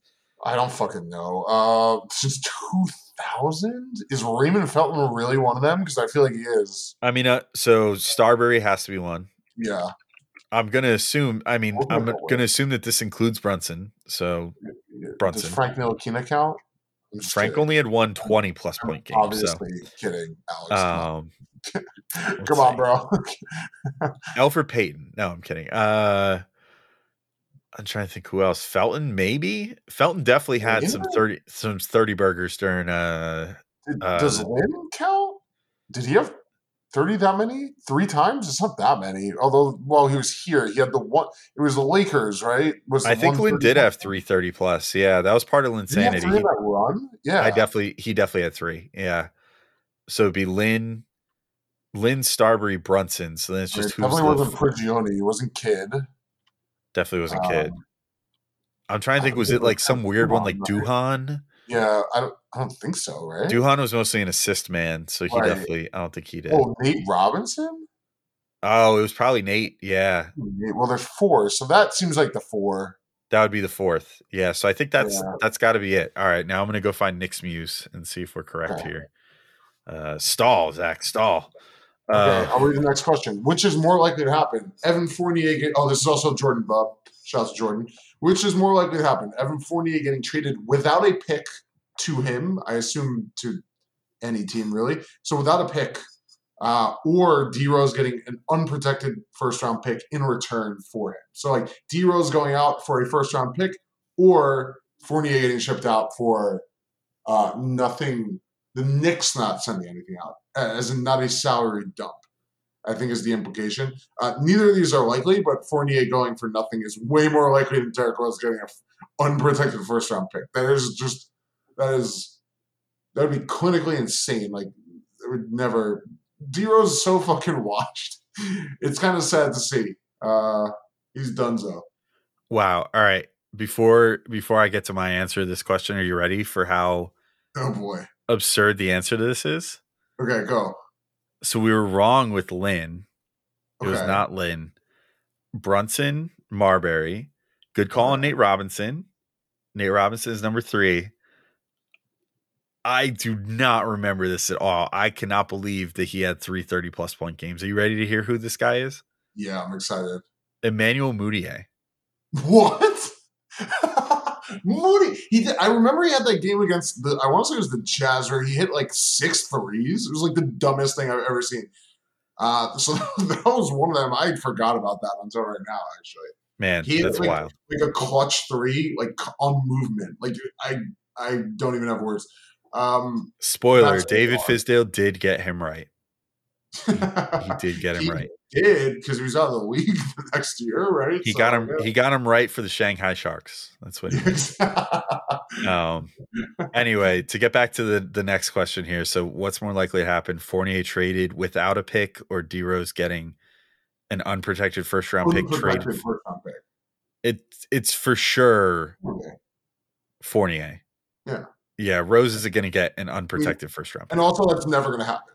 But no. I mean, maybe LeBron's like, give me Evan. Maybe. I mean, I feel like maybe you could possibly, if they're just crazy enough, you could get an unprotected first from the Lakers for Fournier and D Rose while also dumping Westbrook. Although it seems like Westbrook is like sort of figuring it out a little bit. Yeah, well, it turns out that everyone saying you should come off the bench was right. Wow, imagine that. Yeah, and like he and LeBron actually sort of have like a little chemistry now, which is weird. Yeah. Like when they were ready to like kill each other. Like, imagine that everyone knew what they were talking about. Yeah. So, yeah, I would say it's almost more likely that they would be in tandem and it would net a first round pick rather than I don't. Which also not going to happen, but you never know. Yeah, I don't know, but yeah, I think. I don't know. Both seem pretty unlikely to me, if I'm being honest. Yeah, for sure. So, all right. Next question from Jordan Bub. If the Knicks were able to get Wemby in some sort of miracle, i.e. the NBA rigged it, what would his presence on the roster do for the entire organization? Who would have come out of the summer league, and would that player be on the roster next year? Who would come out of the starting lineup? Sorry, I was reading SL as summer league rather than starting lineup. Oh, yeah. When I think draft pick, my brain immediately goes to summer league first. So. Yeah, I thought the same thing. So who would have to come out of the starting lineup, and would that player be on the roster next year? I think what would end up happening would be, I bet you they would do sort of a try to like rip the Cavs formula, and they would trade Randall. Still have Obi coming off the bench, but they would have Wemby start at the 4 next to Mitch. Yeah, you can't. I don't think he starts at the 5 to at least in the beginning. Yeah, because he's too thin to start with. So Yeah, he would be like Mobley, but I bet it would actually work quite well. And they would just be like, "Fuck it, we'll just stick with this." Like, so yeah, that's that answer to me. I think it would be Randall would be traded, and you would, if he wasn't traded already, and you would have Wemby play at the power forward next to Mitch, and then what would his presence on the roster do for the entire organization? I mean, I don't know, good things. yeah, I mean, nothing bad could possibly happen as far Well, as you his better knock on presence. fucking wood for that one, buddy. I mean, I guess the bad thing, Yeah. yeah, Oh my god. the bad thing would be he gets hurt right away or something. Or But he turns into like he's a horrible person and does something really just shitty. yeah, I guess that's true. Well, Yeah, there's but a lot of ways. Do not challenge that. yeah, it's true. There's a lot of things that could happen, but in general, unless some like 1% outcomes happened, it would be nothing but great. It would do. Yeah. He'd be a new face of the franchise, like from day one, and hopefully it would work out better than like Porzingis or something. Yeah. Which he seems like a good kid. He seems pretty well adjusted based off what I've seen about Wemby. So he's already kind of like the next big thing, and he knows it, but he seems to be taking it in stride, which is good. So It would be a good thing. yeah, I mean, no matter what, you get the number one pick. It's always a freaking good thing, unless you fuck it up somehow. But exactly. If you take Wemby, you're not overthinking it, and you're not fucking it up like passing on Luka or something. Anthony Bennett? Oh, yeah. What? Yeah, exactly. So, draft in hindsight. Now that I think about it. What was that? Go ahead. No, I was just thinking in hindsight, like that draft just sucked, didn't it? Which one? Right, the Anthony Bennett draft. Oh yeah, that draft was terrible. Yeah, I mean, I guess the only guy that you could really have said like, oh, they should have taken him was Oladipo. Well, and even then, it's like he had 1 year. And then, like, obviously, the best player to come out of the draft was Giannis, but like that was just a masterclass by the Bucks in getting him. And just lucky, just fucking lucky. That's what I mean. That's what we were talking about before. Like, if you're the Bucks, you're shit. Except you just got lucky at 15, and like he turned into like an all-time great. You just okay, great. Anyway, all right, let's move to our next question. So this comes from Bomber BCM in the Discord. Which of these things are the most frustrating right now when watching Knicks games? A, Julius forced ISOs. B, RJ missed drives when he doesn't kick out. C, missed defensive rotations leading to wide open shooters. D, possessions where the Knicks give up multiple offensive boards because they're not boxing out. For me, it's easily C. Oh, yeah. I'm glad you at least went something different because I'm going D. Mostly because the other three I'm like so used to. They're like it doesn't like Julius isn't ISOing as much. I don't think. I'm pretty confident that that's borne out in the stats. I could be wrong, but that's my eye test. So I like if he does it, whatever. RJ doing RJ shit. Okay, we've seen it a million times. I'd like it to be better. The rotations are frustrating, but it's not even really the rotations, right? Like I mean their fucking defense is it's just a fucking disaster. So if we go to that, that's just annoying. Yeah, I just say the missed defensive rotations just because, and the wide open shooters for the same reason I said earlier. Like, I think that's just like the most backbreaking shit for this team is when like this team does do a pretty good job sometimes, even with how terrible they've been at shooting threes. They do a pretty good job of like building up a decent little lead and being like, okay, we're up by like 8 to 10 points, like sick. And then the fucking defense, just the scheme, again, it's schematic, like where they're just like, we're just going to play the averages and assume that the threes aren't going to go in, except for they're giving up wide open threes, which go in exponentially more than not wide open threes. And like, I looked at the stat for Locked On Knicks. This is like a couple weeks old now at this point, but if you look at wide open 3-point percentages by team in the NBA, like 27 out of 30 teams or 26 out of 30 teams or something like that shoot league average or above on wide open threes, and the best teams shoot like 44% on wide open threes. If you contest even like what they consider like an okay contest or whatever, like 2 to 4 feet, that number goes down to like only 6 teams shoot above league average on contested like lightly contested threes, not even like smothered threes. So yeah, that's just part of what makes it. Tibbs is always like, oh, I look at the numbers. I'm like, you don't look at the fucking numbers. You just don't, because you They constantly. also are 27th in defensive rating, Yeah. and that's despite being ninth in opponent's points in the paint. So this is what you're saying. Like, yeah, they're not scoring the paint. Great, you're top 10 in that, but at what cost, buddy? Yeah. At what fucking cost? Because nothing else is. This is terrible. No, 114.4 defensive rating. Horrific. disgusting. Anyway, all right. I think we can move to our next one. This question is just going to keep making me angry if we keep talking about it more. Yeah. Although that was the whole point. I mean, Brett was literally asking what's the most frustrating. So hopefully we answered it well enough. But enough negativity. Villain X wants to know how do you know that Locked On Knicks was my first listen today? That's part of it. That's our little thing that we always have to say at the beginning of Locked On Knicks. The answer is I know that Locked On Knicks was your first listen because you love me so much, obviously, and you want to hear my dulcet tones greeting you as the first podcast you listen to every day. Your team every day. Locked On Knicks. So yeah, that's the answer to that. All right, next question. Thanks, Alex. You're welcome. Next question comes from Zan Rosen. If you got to fire Tibbs but had to replace him with a former Knicks coach from the past decade, would you? And who would you replace him with? Yes. Wait, past decade. Yeah, no. Think about this for a second, because I was like, I don't think I would. I'm extending it to past 11 years. No, that's not how he fucking said decade on purpose. Alex. I know. Is that to purposely take D'Antoni out of the equation? I assume, although I can't know for sure. 10 years ago was Woodson's first full season. Yep. So, because that was the 12-13 season. So, and guess what? It's tempting to say Mike Woodson, but remember that he also did not go to Melo at the 4 until he was forced to. No, yeah, I'm bending it, and I'm going to say D'Antoni. I would want D'Antoni. No, this is bullshit. Accept it. Tibbs is the best coach for the last 10 years. Okay, let's put it this way. 10 years? No. 11 years? Yes, I'm bringing back Mike D'Antoni. Okay, fair. Yeah. That's why. I agree. Do you agree with that? Yeah. Okay, good. All right. Well, sorry, Zan. That was a short answer, but that's the basic answer. I mean, the rest of the coaches are just a hot pile of shit. Steaming. It's a hot, steaming pile of shit. And I mean, Woody had his moments, but he had so many of the same issues that Tibbs has of being too stubborn. Yeah. The East is big, man, all that shit.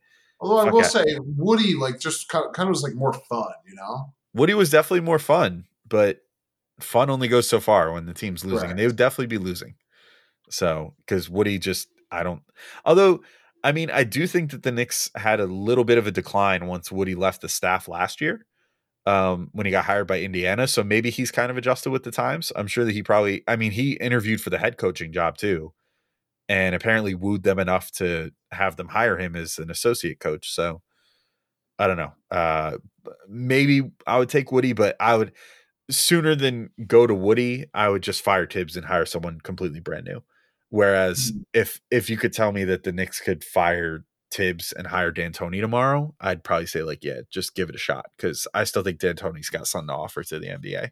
Like that's a guy that consistently evolves with the league and has always been good at like spotting the next thing to take advantage of and make your team better. So I would definitely hire D'Antoni back. And the Knicks were quite frankly kind of stupid for firing him the first time, if we're being honest. Although I guess it had to happen because you trade for Melo and they so clearly did not get along play style wise. But I think the decision there would have been like, Melo, you play with this guy with Team USA, like figure this shit out. Like he's a really good coach. You can make it work if you just change how you play just a tiny bit. Anyway. All right. Next question comes from Jax365 again. I heard that the Strict.land is inquiring about buying Manchester United. Is that true? This is absolutely correct. We'll see you all soon in the UK. We're buying Man U. It's happening. Mm-hmm. Who isn't Bezos trying to buy Man U? I don't know. We're gonna outbid Bezos. If Bezos is even trying to do it, I don't know if he is, but we're gonna outbid him. It would actually work out better if he's not bidding on it, because then we could be like, oh, we're definitely going to outbid him. We'll put $5 in. Yep. Anyway, all right. Next comes the nerdy questions. So this one also comes from Jax365. Zach, I'll throw this to you. Try to keep it a little bit brief. I have not watched this yet. Me? Yeah, you fucking will. Yeah, I have not watched Andor yet. So keep it spoiler free too. No, I will not spoil anything. Well, let me ask the question. So Jax365 says, so is Andor the best piece of live action Star Wars since the original trilogy? Yes, it's not close. That's it. It's not close. But it's also completely different, which is why I think it's hitting so well with people. In part, is because I know a lot of people like myself have always wanted something that felt much more based in reality. Even though Star Wars is more of it really is more fantasy than sci-fi. It's not really sci-fi at all. Like A New Hope is just like it's like a fucking fairy tale almost. It's like kind of ridiculous. It's like this isn't really meant to be taken seriously, which is unfortunately what the internet does. Is it takes this shit too seriously. But that said, I did also want to see like a serious take on it, and I know we've talked about this before, where I wanted to see different, like you can do different genres in the Star Wars universe. It's fine. We've definitely talked about this on the pod. And what is it? This show is 4 separate arcs in 12 episodes, each of which is its own kind of subgenre that still works within the framework of this. It's like a character-driven show. It has incredible acting. It has incredible writing. Bro, the most compelling parts of this are 2 people talking all the time. I don't want there's barely any action in this. Honestly, there's 12 episodes. There's barely any action, and I don't fucking care because it's so compelling. There was one of the most recent episodes had 2 of the best monologues I've heard in like anything. It was like just straight up incredible, and it's about the realities of a rebellion. This is not I'm a fucking farm boy, and look, I know how to fly an X-Wing, and I'm gonna fight the bad guys. Look, I blew it up. Woo, party time, medal. No. There is torture. There is people dying unceremoniously, constantly. It is a depiction of an actual fight against a fascist regime with no punches pulled. It's fucking fantastic. And yes, it's the best piece of live action Star Wars since the original. And I right now I have a hard time not putting it above Empire, not above Empire, on like a similar scale to Empire. It's that good to me. It's so fucking good. Yeah, I've heard similar things from most people, honestly. So I'm inclined to believe you. Yeah, I am very excited to watch it. It's a build up. I'm not saying it's not slow, but there is a build up. You have to care about the characters, and they know that, and they take their time. I mean, but when you start to get to like the back half, like the back 6, it's so fucking good. I mean, I have for so long wanted a series just like this anyway that explores like the everyman side of Star Wars. You need to watch this ASAP, dude. I'm telling you, it just finished this week. The finale, they absolutely fucking landed it, bro. You know how much I hate Star Wars, right? Like, I'm gonna stop here because I don't want to get into spoilers, and I just want to make the point. The final episode of this show has currently, I think, a 9.5 on IMDb, and the entire show is just going up and up. And remember, people were mad about it in the beginning, as they are with anything. So this shit landed. Like they were riding it along, and the whole thing is like, okay, let's see how can they get it all the way, and they fucking did, bro. And I honestly cannot wait for you to watch it. Yeah, because I'm a little jealous that you got to experience it for the first time. Yeah, I'm really excited. I don't know what it was about this show in particular. Maybe just because I had some other shows I had to get through at the time, but I was kind of just like, I don't know that I want to do the week to week thing with this right now. So I was just like, I'll just wait for it all to come out. I haven't done that for too many of the Disney shows, if any. But I was just like, you know what, this one, I'll wait for it to come all the way out. And then like my wife and I want to watch it, and we were like, we'll just like binge it together one weekend or something. Oh yeah. So we'll figure something out. But yeah, do the first 3 at one time though, because the first 3 are much shorter, and they were released at the same time on purpose.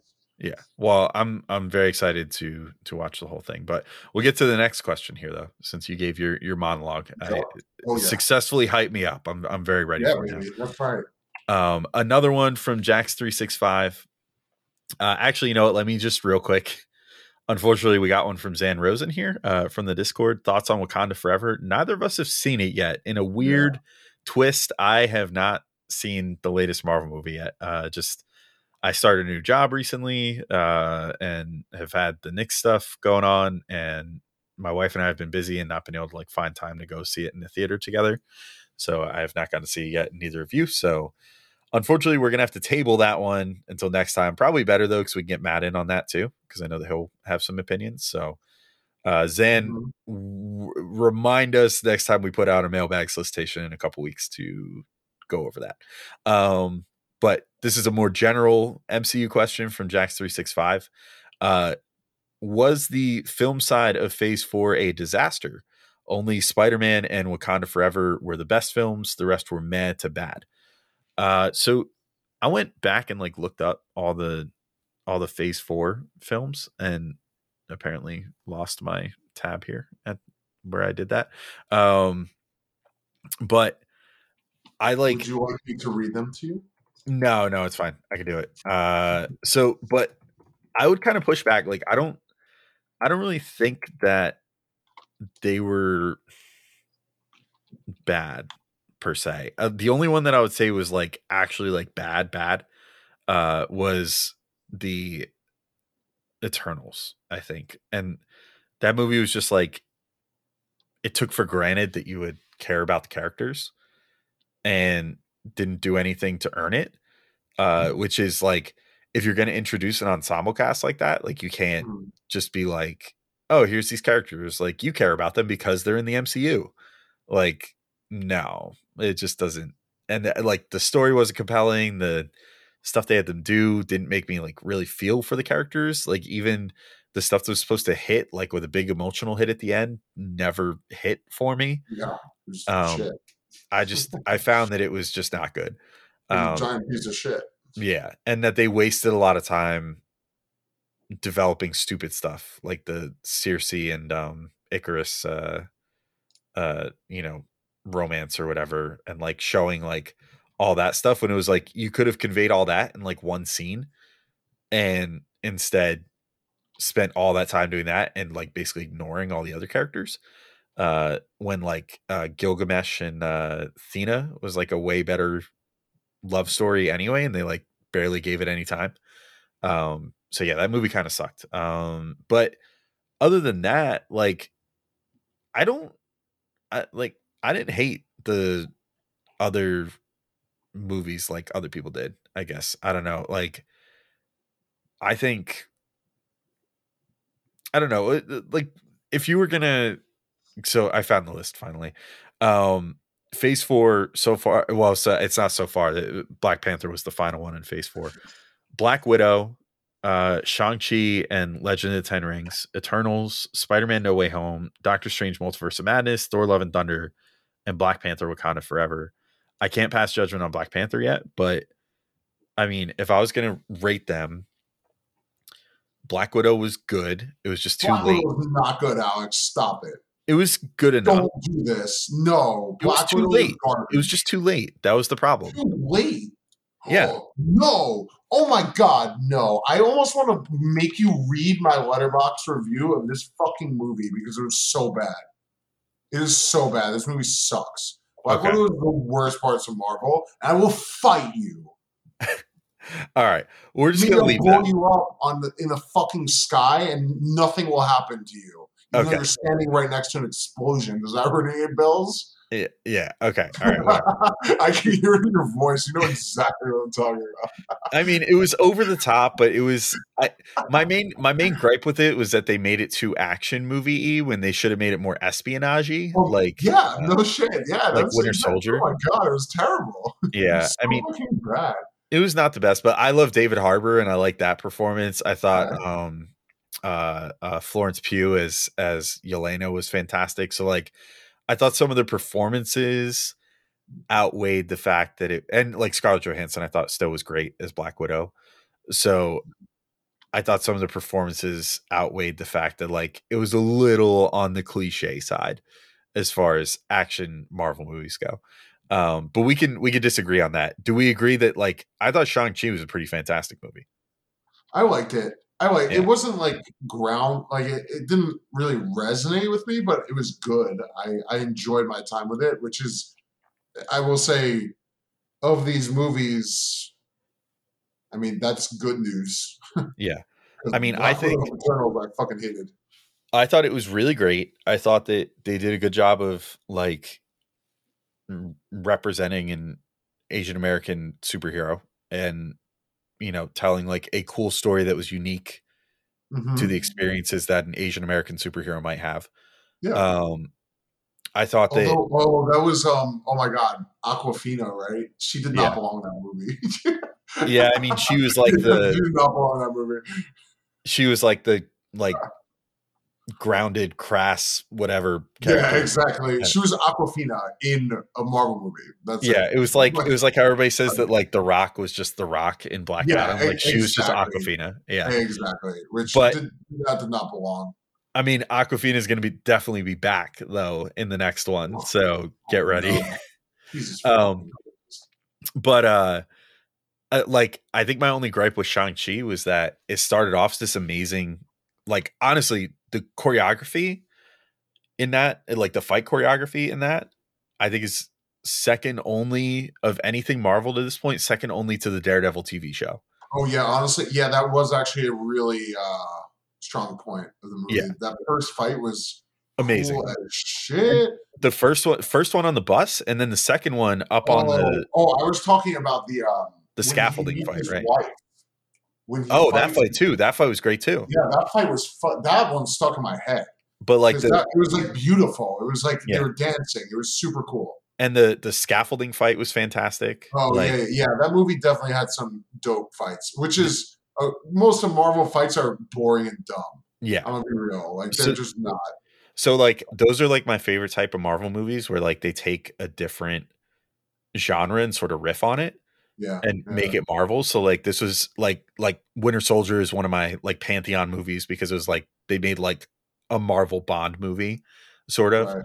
Um, like Thor Ragnarok was like a comedy that was Yeah, also yeah, an awesome movie.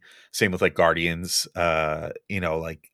different stuff like that. So I like those ones that sort of like bend to different genre. Like actually we'll get to it in a second, but like Doctor Strange I thought was kind of cool because it like was like the closest thing you'll ever get to like a Marvel horror movie.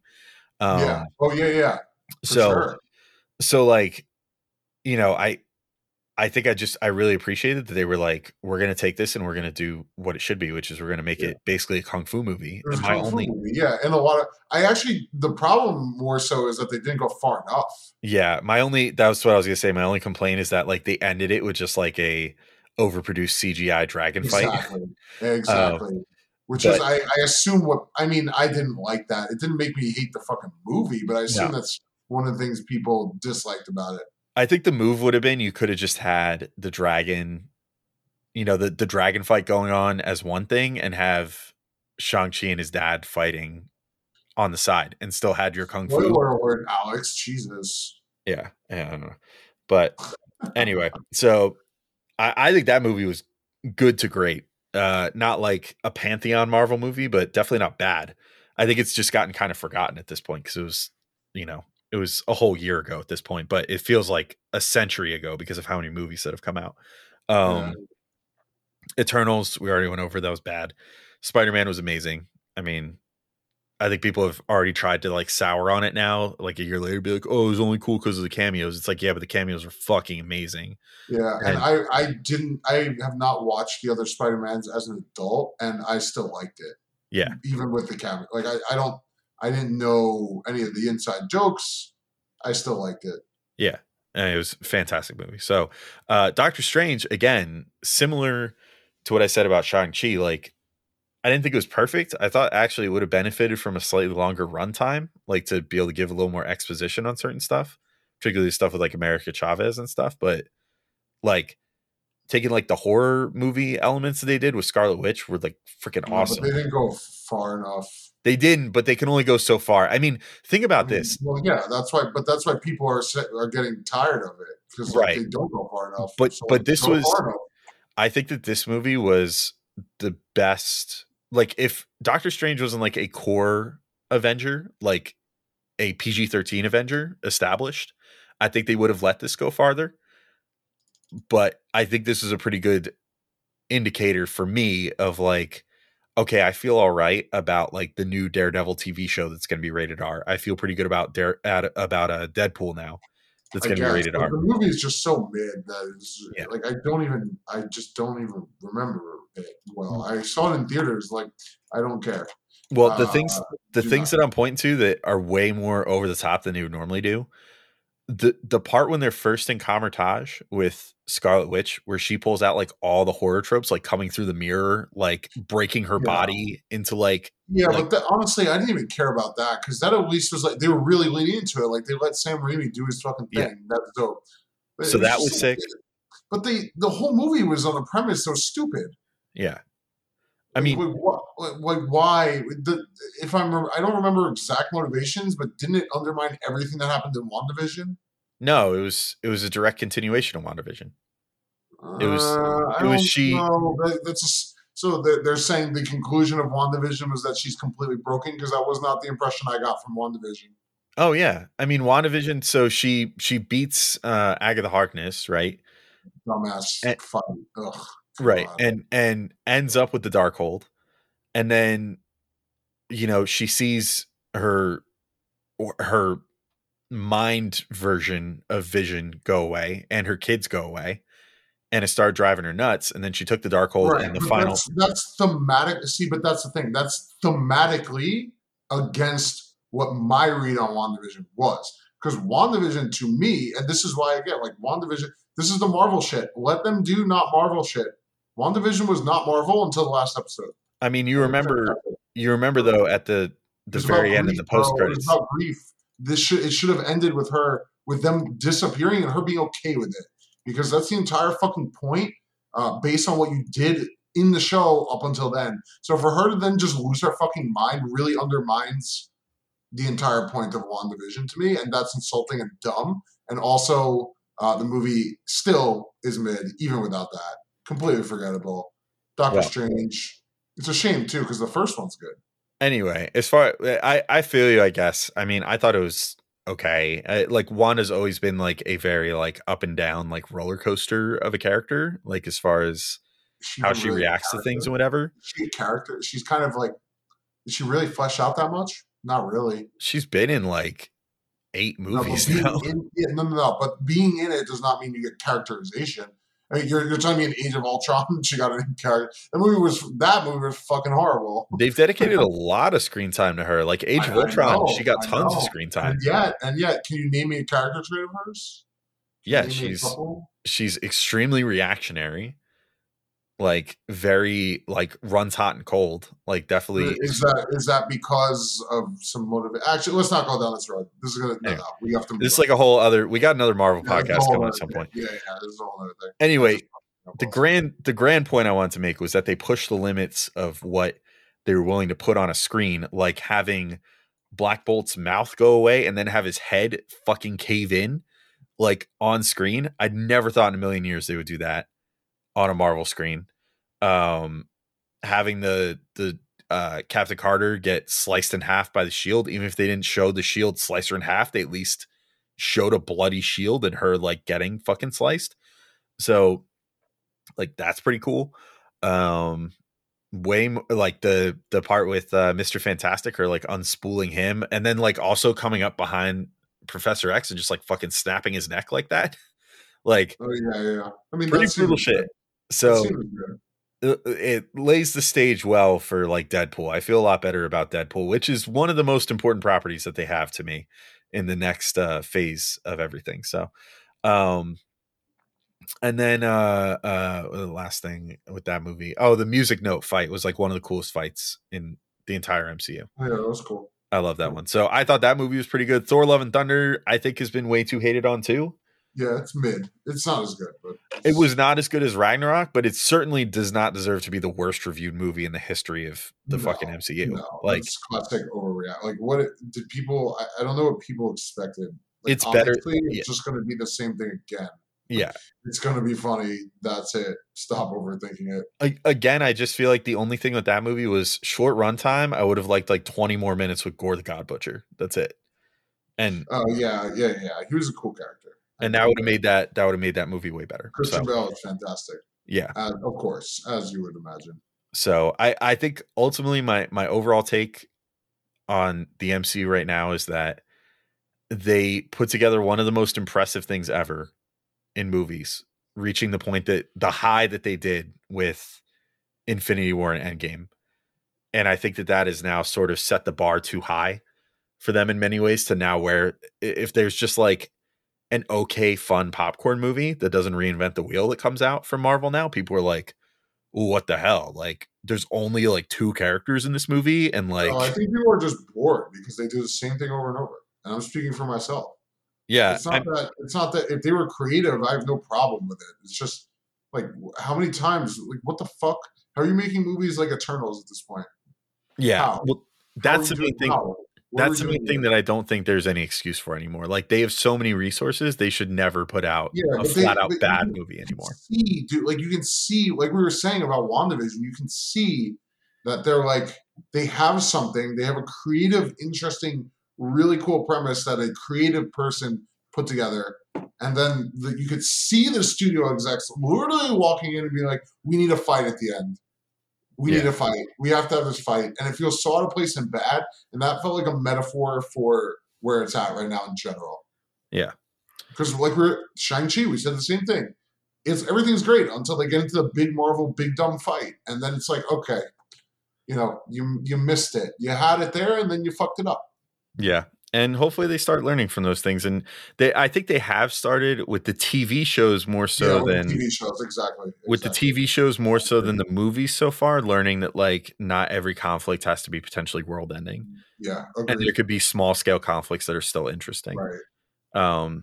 So hopefully they learn from the TV shows and can start translating that to film. So Marvel probably will too. Yeah, we'll see how that goes. But anyway, on to our next question from James Cameron Reddish. What is your favorite James Cameron film? Terminator 2. Did the name come first or the Cam Reddish part? And then he's just like, it's James Cameron? Well, there was a Clyde emoji after that too, so I assume this is like a wink, wink, nudge, nudge. Oh, yeah. Okay, so we're just like, missing. My name is James Cameron Reddish right now. What's your favorite James Cameron movie? I think this is normally Enemy Wave on Strickcord. What are the James Cameron movies? Terminator 2 is my answer.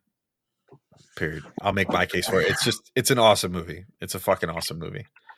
And it holds up really well. Even the special effects somehow hold up. And I generally hate special effects from movies in the 80s and stuff now. Like I find many movies from the 80s like basically unwatchable now because they thought they were hot shit at the time. And like the special effects were just such garbage that it makes the movies like laughably bad now. And I'm like, oh, my Xbox can put this out on like a really bad day now.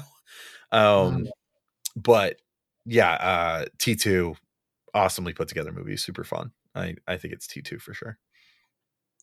All right, I'm gonna go with Aliens of the Deep. Is that like a real answer? I mean, it's a real movie he made. It's not a real answer. I haven't really seen any of his movies. I get Terminator. Yeah, sure. Okay. All right. So Jackson. I don't care. Oh, True Lies was fucking hilarious. I will say that. Okay. There you go.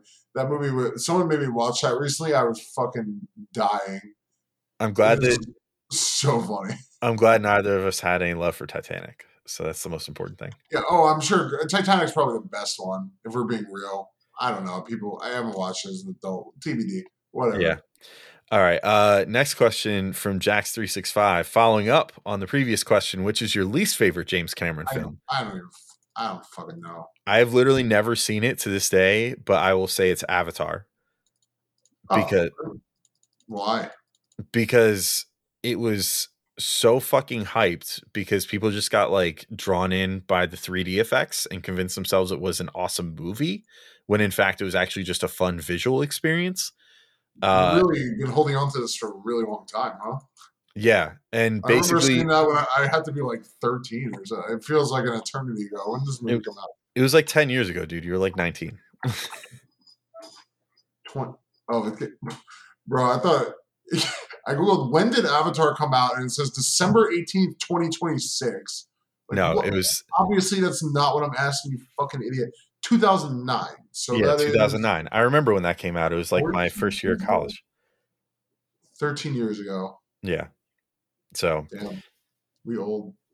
yeah, we are old. It's even more absurd that the sequel is now only coming out 13 years fucking later because James Cameron had to Because you can't come up with an original idea. James Cameron had to jerk himself off that whole time about how great the first one was. Yep, sure. I Yeah, liked it too. I don't know. I think it's hilarious that James Cameron, like, he does have some great movies to his credit, but Avatar he holds up as like his greatest achievement ever when literally he just ripped Pocahontas and made it with blue cat people. Well, it was probably. I'm assuming he says it's his most favorite because it was groundbreaking in a certain sense, not I because mean, it was necessarily the yeah, most but the script. hilarious thing about James Cameron, unlike like a Martin Scorsese or something, where I'm like, I could sort of respect it if you want to like hate on movies like Star Wars or the Marvel Cinematic Universe, whatever. Like Scorsese will be like, "Oh, those movies fucking suck," and it's like, okay, you make like gangland films, whatever. Granted, you've also been kind of making the same movie for like 20 years straight, but whatever. I know, right? Don't tell that to James. Don't tell that to James, um, but like it's just hilarious. Like James Cameron will be like, "Ugh, those movies are terrible. They're not true art like my movies," and it's like, bro, you made Pocahontas with blue people, like. Wow, Calm the that's fuck racist, down. girl. You're not making true art here. Like Wow, rude. Let's not get into that. Oh my god, true art. True true art. art. Says the man who said fucking Black Widow was good. True art. True art. Like Black Widow. James Cameron could Black never. Widow. James Cameron could never. I need you to like lean into this forever. Black Widow is we're gonna do our next MCU ranking, and I'm just for laughs Black gonna make it Widow. my favorite one. No one's gonna laugh. They're gonna really just question your sanity. But I appreciate your commitment to the bit. I'm gonna commit to the bit. All right. All right, We've now reached the time. It's not super robust again. We've been a little disappointed with these questions lately, but it's now time for Nick's Mail.bag After Dark. by the way, it's not really after dark. It's just I don't have a classification for these questions, and also it's James. All right, you just ruined it. I have to put in the sound effect now. Oh, All right. After Dark. Hello, ladies.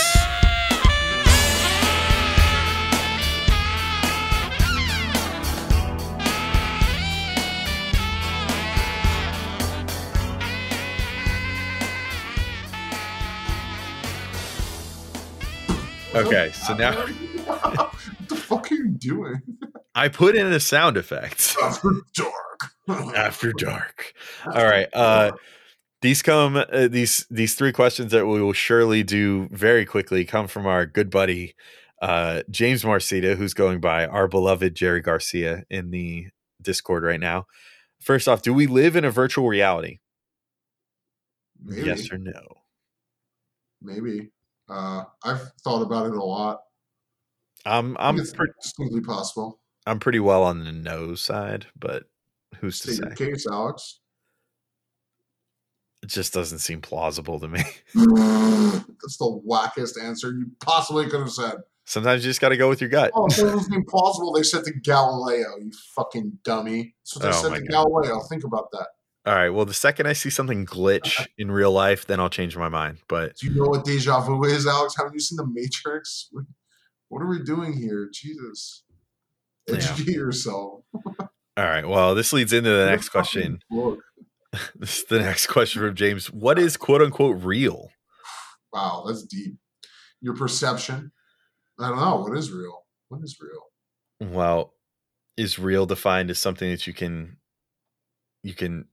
take in with your senses, or is Definitely it not? Is it not real because you don't observe it? Of course or not. are feelings real even though you can't touch them and can't? Yes. Are I don't know, other things real? I don't know. I'm trying to get philosophical, but It's I don't also a fucking care. Gangstar song, isn't it? Hold on. Is it? Maybe it is. I don't know. It What a is real? Gangstar. I knew it. Yeah. Okay. Right. Okay. Sorry. Good song though. Check that out if you haven't heard of it and you're still listening to this podcast. What else? Shout What out else? to you. What else What? can we talk about? Is it real? Is it real? God real? It's got. Oh, whoa. Is religion real? Well, it's real. It's real dumb. Is it if it's real to some people but not others? Is it still real? Yeah, it's still real. Of course. That's what real is just so. That's such an open, vague term. That's why he's doing this. Yeah. So he put it in quotes, and he likes to antagonize. So Yeah. Anyway, all right. Next question, Zach. Did you watch Come and See yet? no, Okay. he gave me that recommendation, and I do listen to recommendations, but if I don't know where I can watch it, it's just not going to happen. Yeah. That's like what I've accepted. Like, okay, you want me to watch that movie? If it's not on Netflix, Hulu, or one of the big four, it's not happening. I'm not torrenting shit anymore. There's too many movies out there. It's not happening. But this one, someone sent me a link to it. Shouts to, I think it was Hug Life. Shouts to him and also James. So I will watch that at some point. All right. Cool. Sweet. All right. Another question from Jax365. I got shamed in the strict court for eating a whole pizza to myself. Am I in the wrong? I love this because you come to the right people. Yeah, I say absolutely not. Absolutely not. Yeah. That's impressive, honestly. I used to eat, I mean, I'm past these days generally now, but like I used to eat a whole like medium Domino's. Like Domino's doesn't count. That's not really a full pizza. I mean to say I used to fucking house a medium Domino's. Oh, like no, to I was gonna say I bet you could eat two of those. If you yeah, really I mean want. back like in high school, I would like easily eat like 1.5 of those to myself. Yeah, it's not like real. It's like fucking yeah. I don't even know. As it stands today, I mean, if we're just talking about just like a cheese pizza, like if I'm real fucking hungry and I mean, this is me showing portion control, I will be like, I'll only eat like 4 slices of plain cheese pizza. Yeah, I was gonna say 4. I've eaten 4 when I don't eat all day and go to the gym and pick something up on the way home. 4 easy. Dude, I will casually throw down like 5 cheese slices. Yeah. Oh yeah, those were specialty slices. Do not get it. I'm out here. I'm balling out. This is not cheese slices, especially if it's like a weak, like a very thin type of pizza. Like dollar pizza, bro. How much dollar pizza could we house? Oh, dude. Yeah, I mean, I used to put down 3 of those when I worked in the city. Like, yeah, I bet you weren't even full. No, it would be like just enough for lunch. But if I was like mad hungry, I'd be like, wow, I could definitely eat like 2 more of those, but I shouldn't. Easy. That's an easy 6, and if you prepare, I bet you could get 8, no problem. Yeah, I could for sure eat a whole cheese pie to myself at 100%. I could definitely do that on the right day. Like on the right day, I can eat anything. I mean, there used to be like there's this burger place near me that used to do this like 1 pound burger quote unquote challenge, and I literally went in there one day. I was like, this is a challenge. Like, are you fucking kidding me? I went in there. I fucking annihilated that thing in like 12 minutes, and I'm like, yeah, these people are dumb. Yeah, people just don't understand what it's like to be a big dude with an appetite, you know? So yeah. Feel pride in that, Jax. Don't let them bully you. I wish I was next time at me in the strict court. I haven't been in there enough lately because, like I said, I started a new job and shit lately, so I've been trying to stay focused on that. But bring me in next time. I'll come defend your honor for eating a whole pizza. All right, next question. I mean, this is kind of I don't know how this is gonna work considering it has a photo helper. I guess I'll try to describe it. Jax wants to know which empty urinal are you choosing? If you refuse, the other guys can pick for you. So it's you have to scroll down. It's set. I know. I see it. It's 7 urinals, and it's so someone is at the first one, then the empty second one. 2 people are at urinals 3 and 4, and then empty 5 and 6, and then urinal 7 has someone at it. So there's like occupied, empty, 2 occupied, 2 empty, occupied. I mean, there's no right choice here. Yeah, well, there's a wrong choice. Is the wrong choice to go in between the 2 people? Yeah, although that's like the one you do if you're like really asserting your manhood, you know? Yeah, I would definitely giant dick. I would like pee from 2 feet away. I would probably go to the last one on the right next to the guy at the very end. Yeah. Just because then I'd be like, okay, well, if he leaves, then I've got my clearance on both sides. Correct. Yes, exactly. Just play the numbers game. Although, yeah. I think, well, but you're also, there's an argument to be made that you're fucking it up because if the middle person leaves and you're in the third from the right, then you're all evenly spaced again with one toilet in between everyone. Yeah.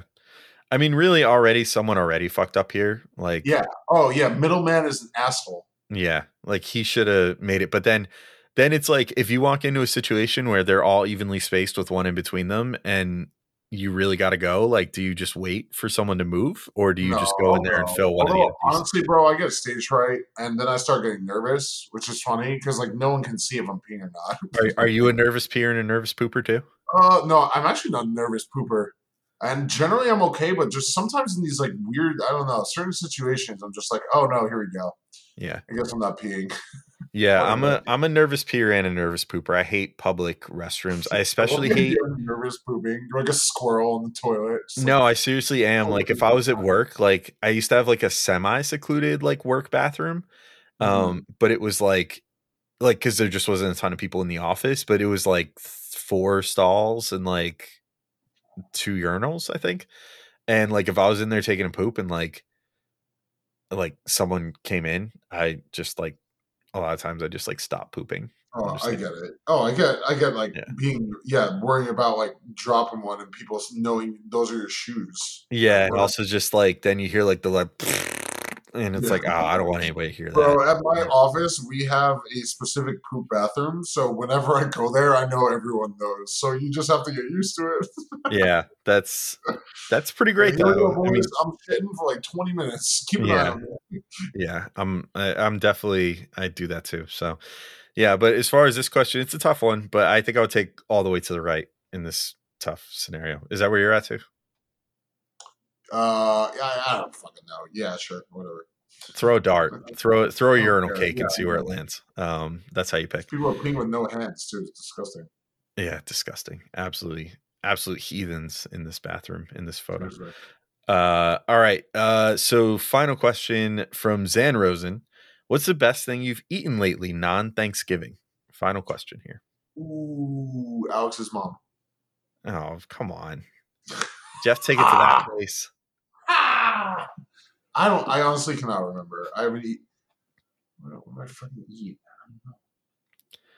I'm gonna completely duck the last part of the question with the non-Thanksgiving and just say like I really enjoyed Thanksgiving because I went. Like, bullshit. He Um, literally explicitly said non-Thanksgiving. I'm only gonna say that this is okay because I had a non-traditional Thanksgiving. So Oh God, are you gonna say meatloaf? I'm gonna fucking murder you. I'm gonna drive to New Jersey right now and murder you.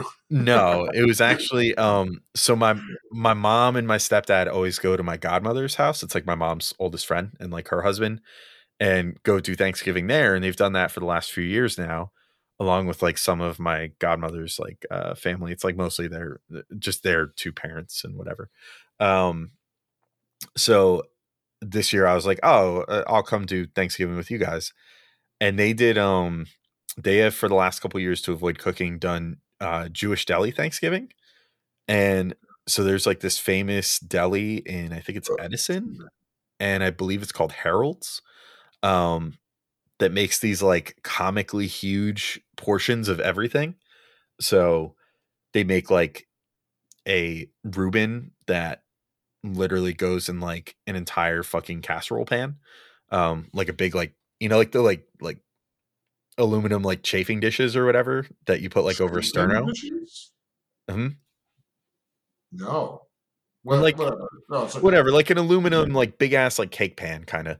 Sure. Um so they'll make a Reuben that like goes in one of those.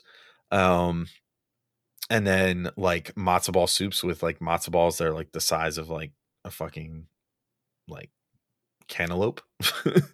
um and what was the other thing they had that was like super huge? Oh, like potato pancakes are like fucking enormous and like this knish that was like the size of like a football.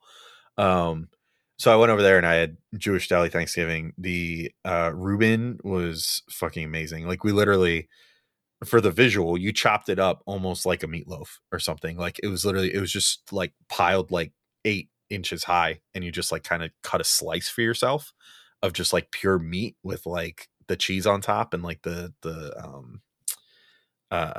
what's it called sauerkraut and all that in it, and then like they gave you like extra rye bread so you could like make a little smaller, more reasonable sandwich out of it, and and all that. So it was pretty cool. I enjoyed that quite a bit. So I also just really love good like pastrami and corned beef. So that was solid for me. Okay, sounds good. Very. I mean, I approve. What about you? What's your most best thing you've eaten? I don't know, dude. I honestly cannot remember what I've eaten. Chipotle? Was it Chipotle? Honestly, Chipotle always hits, bro. I got that shit down to a science. I made some food this week, but it wasn't that good. Oh, I had some we had a this does not count. Does it count? Thanksgiving potluck at work? It wasn't really Thanksgiving Day, or it was like, and the food was butter chicken that someone made, which is obviously not a traditional Thanksgiving food. So if you get to do your fucking thing, that's my thing. Cool. That's fine. Butter chicken, naan, some biryani. Oh, fuck yeah. I had some Indian food recently too. My wife and I have discovered this Indian place kind of close to us that makes really good food. That's like super authentic and yummy. So good. It's been good. I'm such a white person though. I have to get like, oh god, certain stuff I have to get the mild. Other stuff I can get the medium. Like tikka, chicken tikka, I could get the medium. Tikka? Or tikka. Sorry, I always say tikka. I don't know what it is, but I know it's not that. It's tikka. Yeah, I always say tikka for some reason. Mostly because I read it for so long that like I read it, but never actually like I know heard it said by someone correctly. And listen, I know people at the Indian restaurant are laughing at me when I'm ordering that shit. So I'm just paying attention why. So, but yeah, it's tikka masala. But at any rate, had that. And that I can get like medium, but that's about the best of it. But it makes me shit my brains out though. I'm not gonna lie. Anyway, they got that heavy cream in there. This is a great. If James made it to this point of the podcast, this is a great chance to throw in a Sopranos like it was the Vindaloo. Anyway, all right. So that's it for this edition of Knick's Mailbag because I got to go record a Locked On Knicks now because my life is just podcasting over and over and over again. So thank you all for listening. And his mind, everyone help him. You hear that? Oh my god, Alex, get some help. I will. My help will be coming back to see your smiling face in 2 weeks. So along with not actually seeing your face, but hearing your smiling face in 2 weeks. Along with hopefully Matt, who will be done with his syphilis infestation by then. So, all right. Till next time, thank you all for listening, and we will talk to you all soon. Be sure to check out the Doug Bag next week. But until next time, peace out, everybody, and thank you all for listening.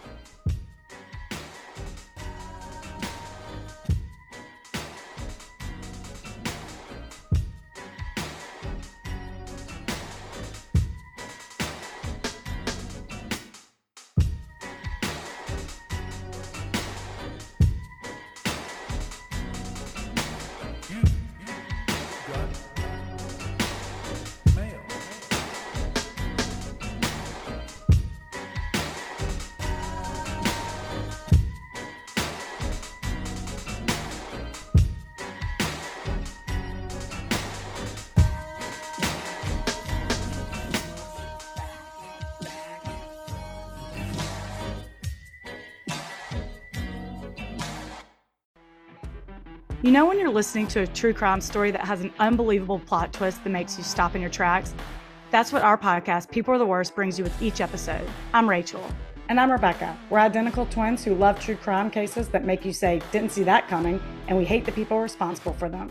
Listen to People Are the Worst now on Apple, Spotify, or wherever you get your podcasts.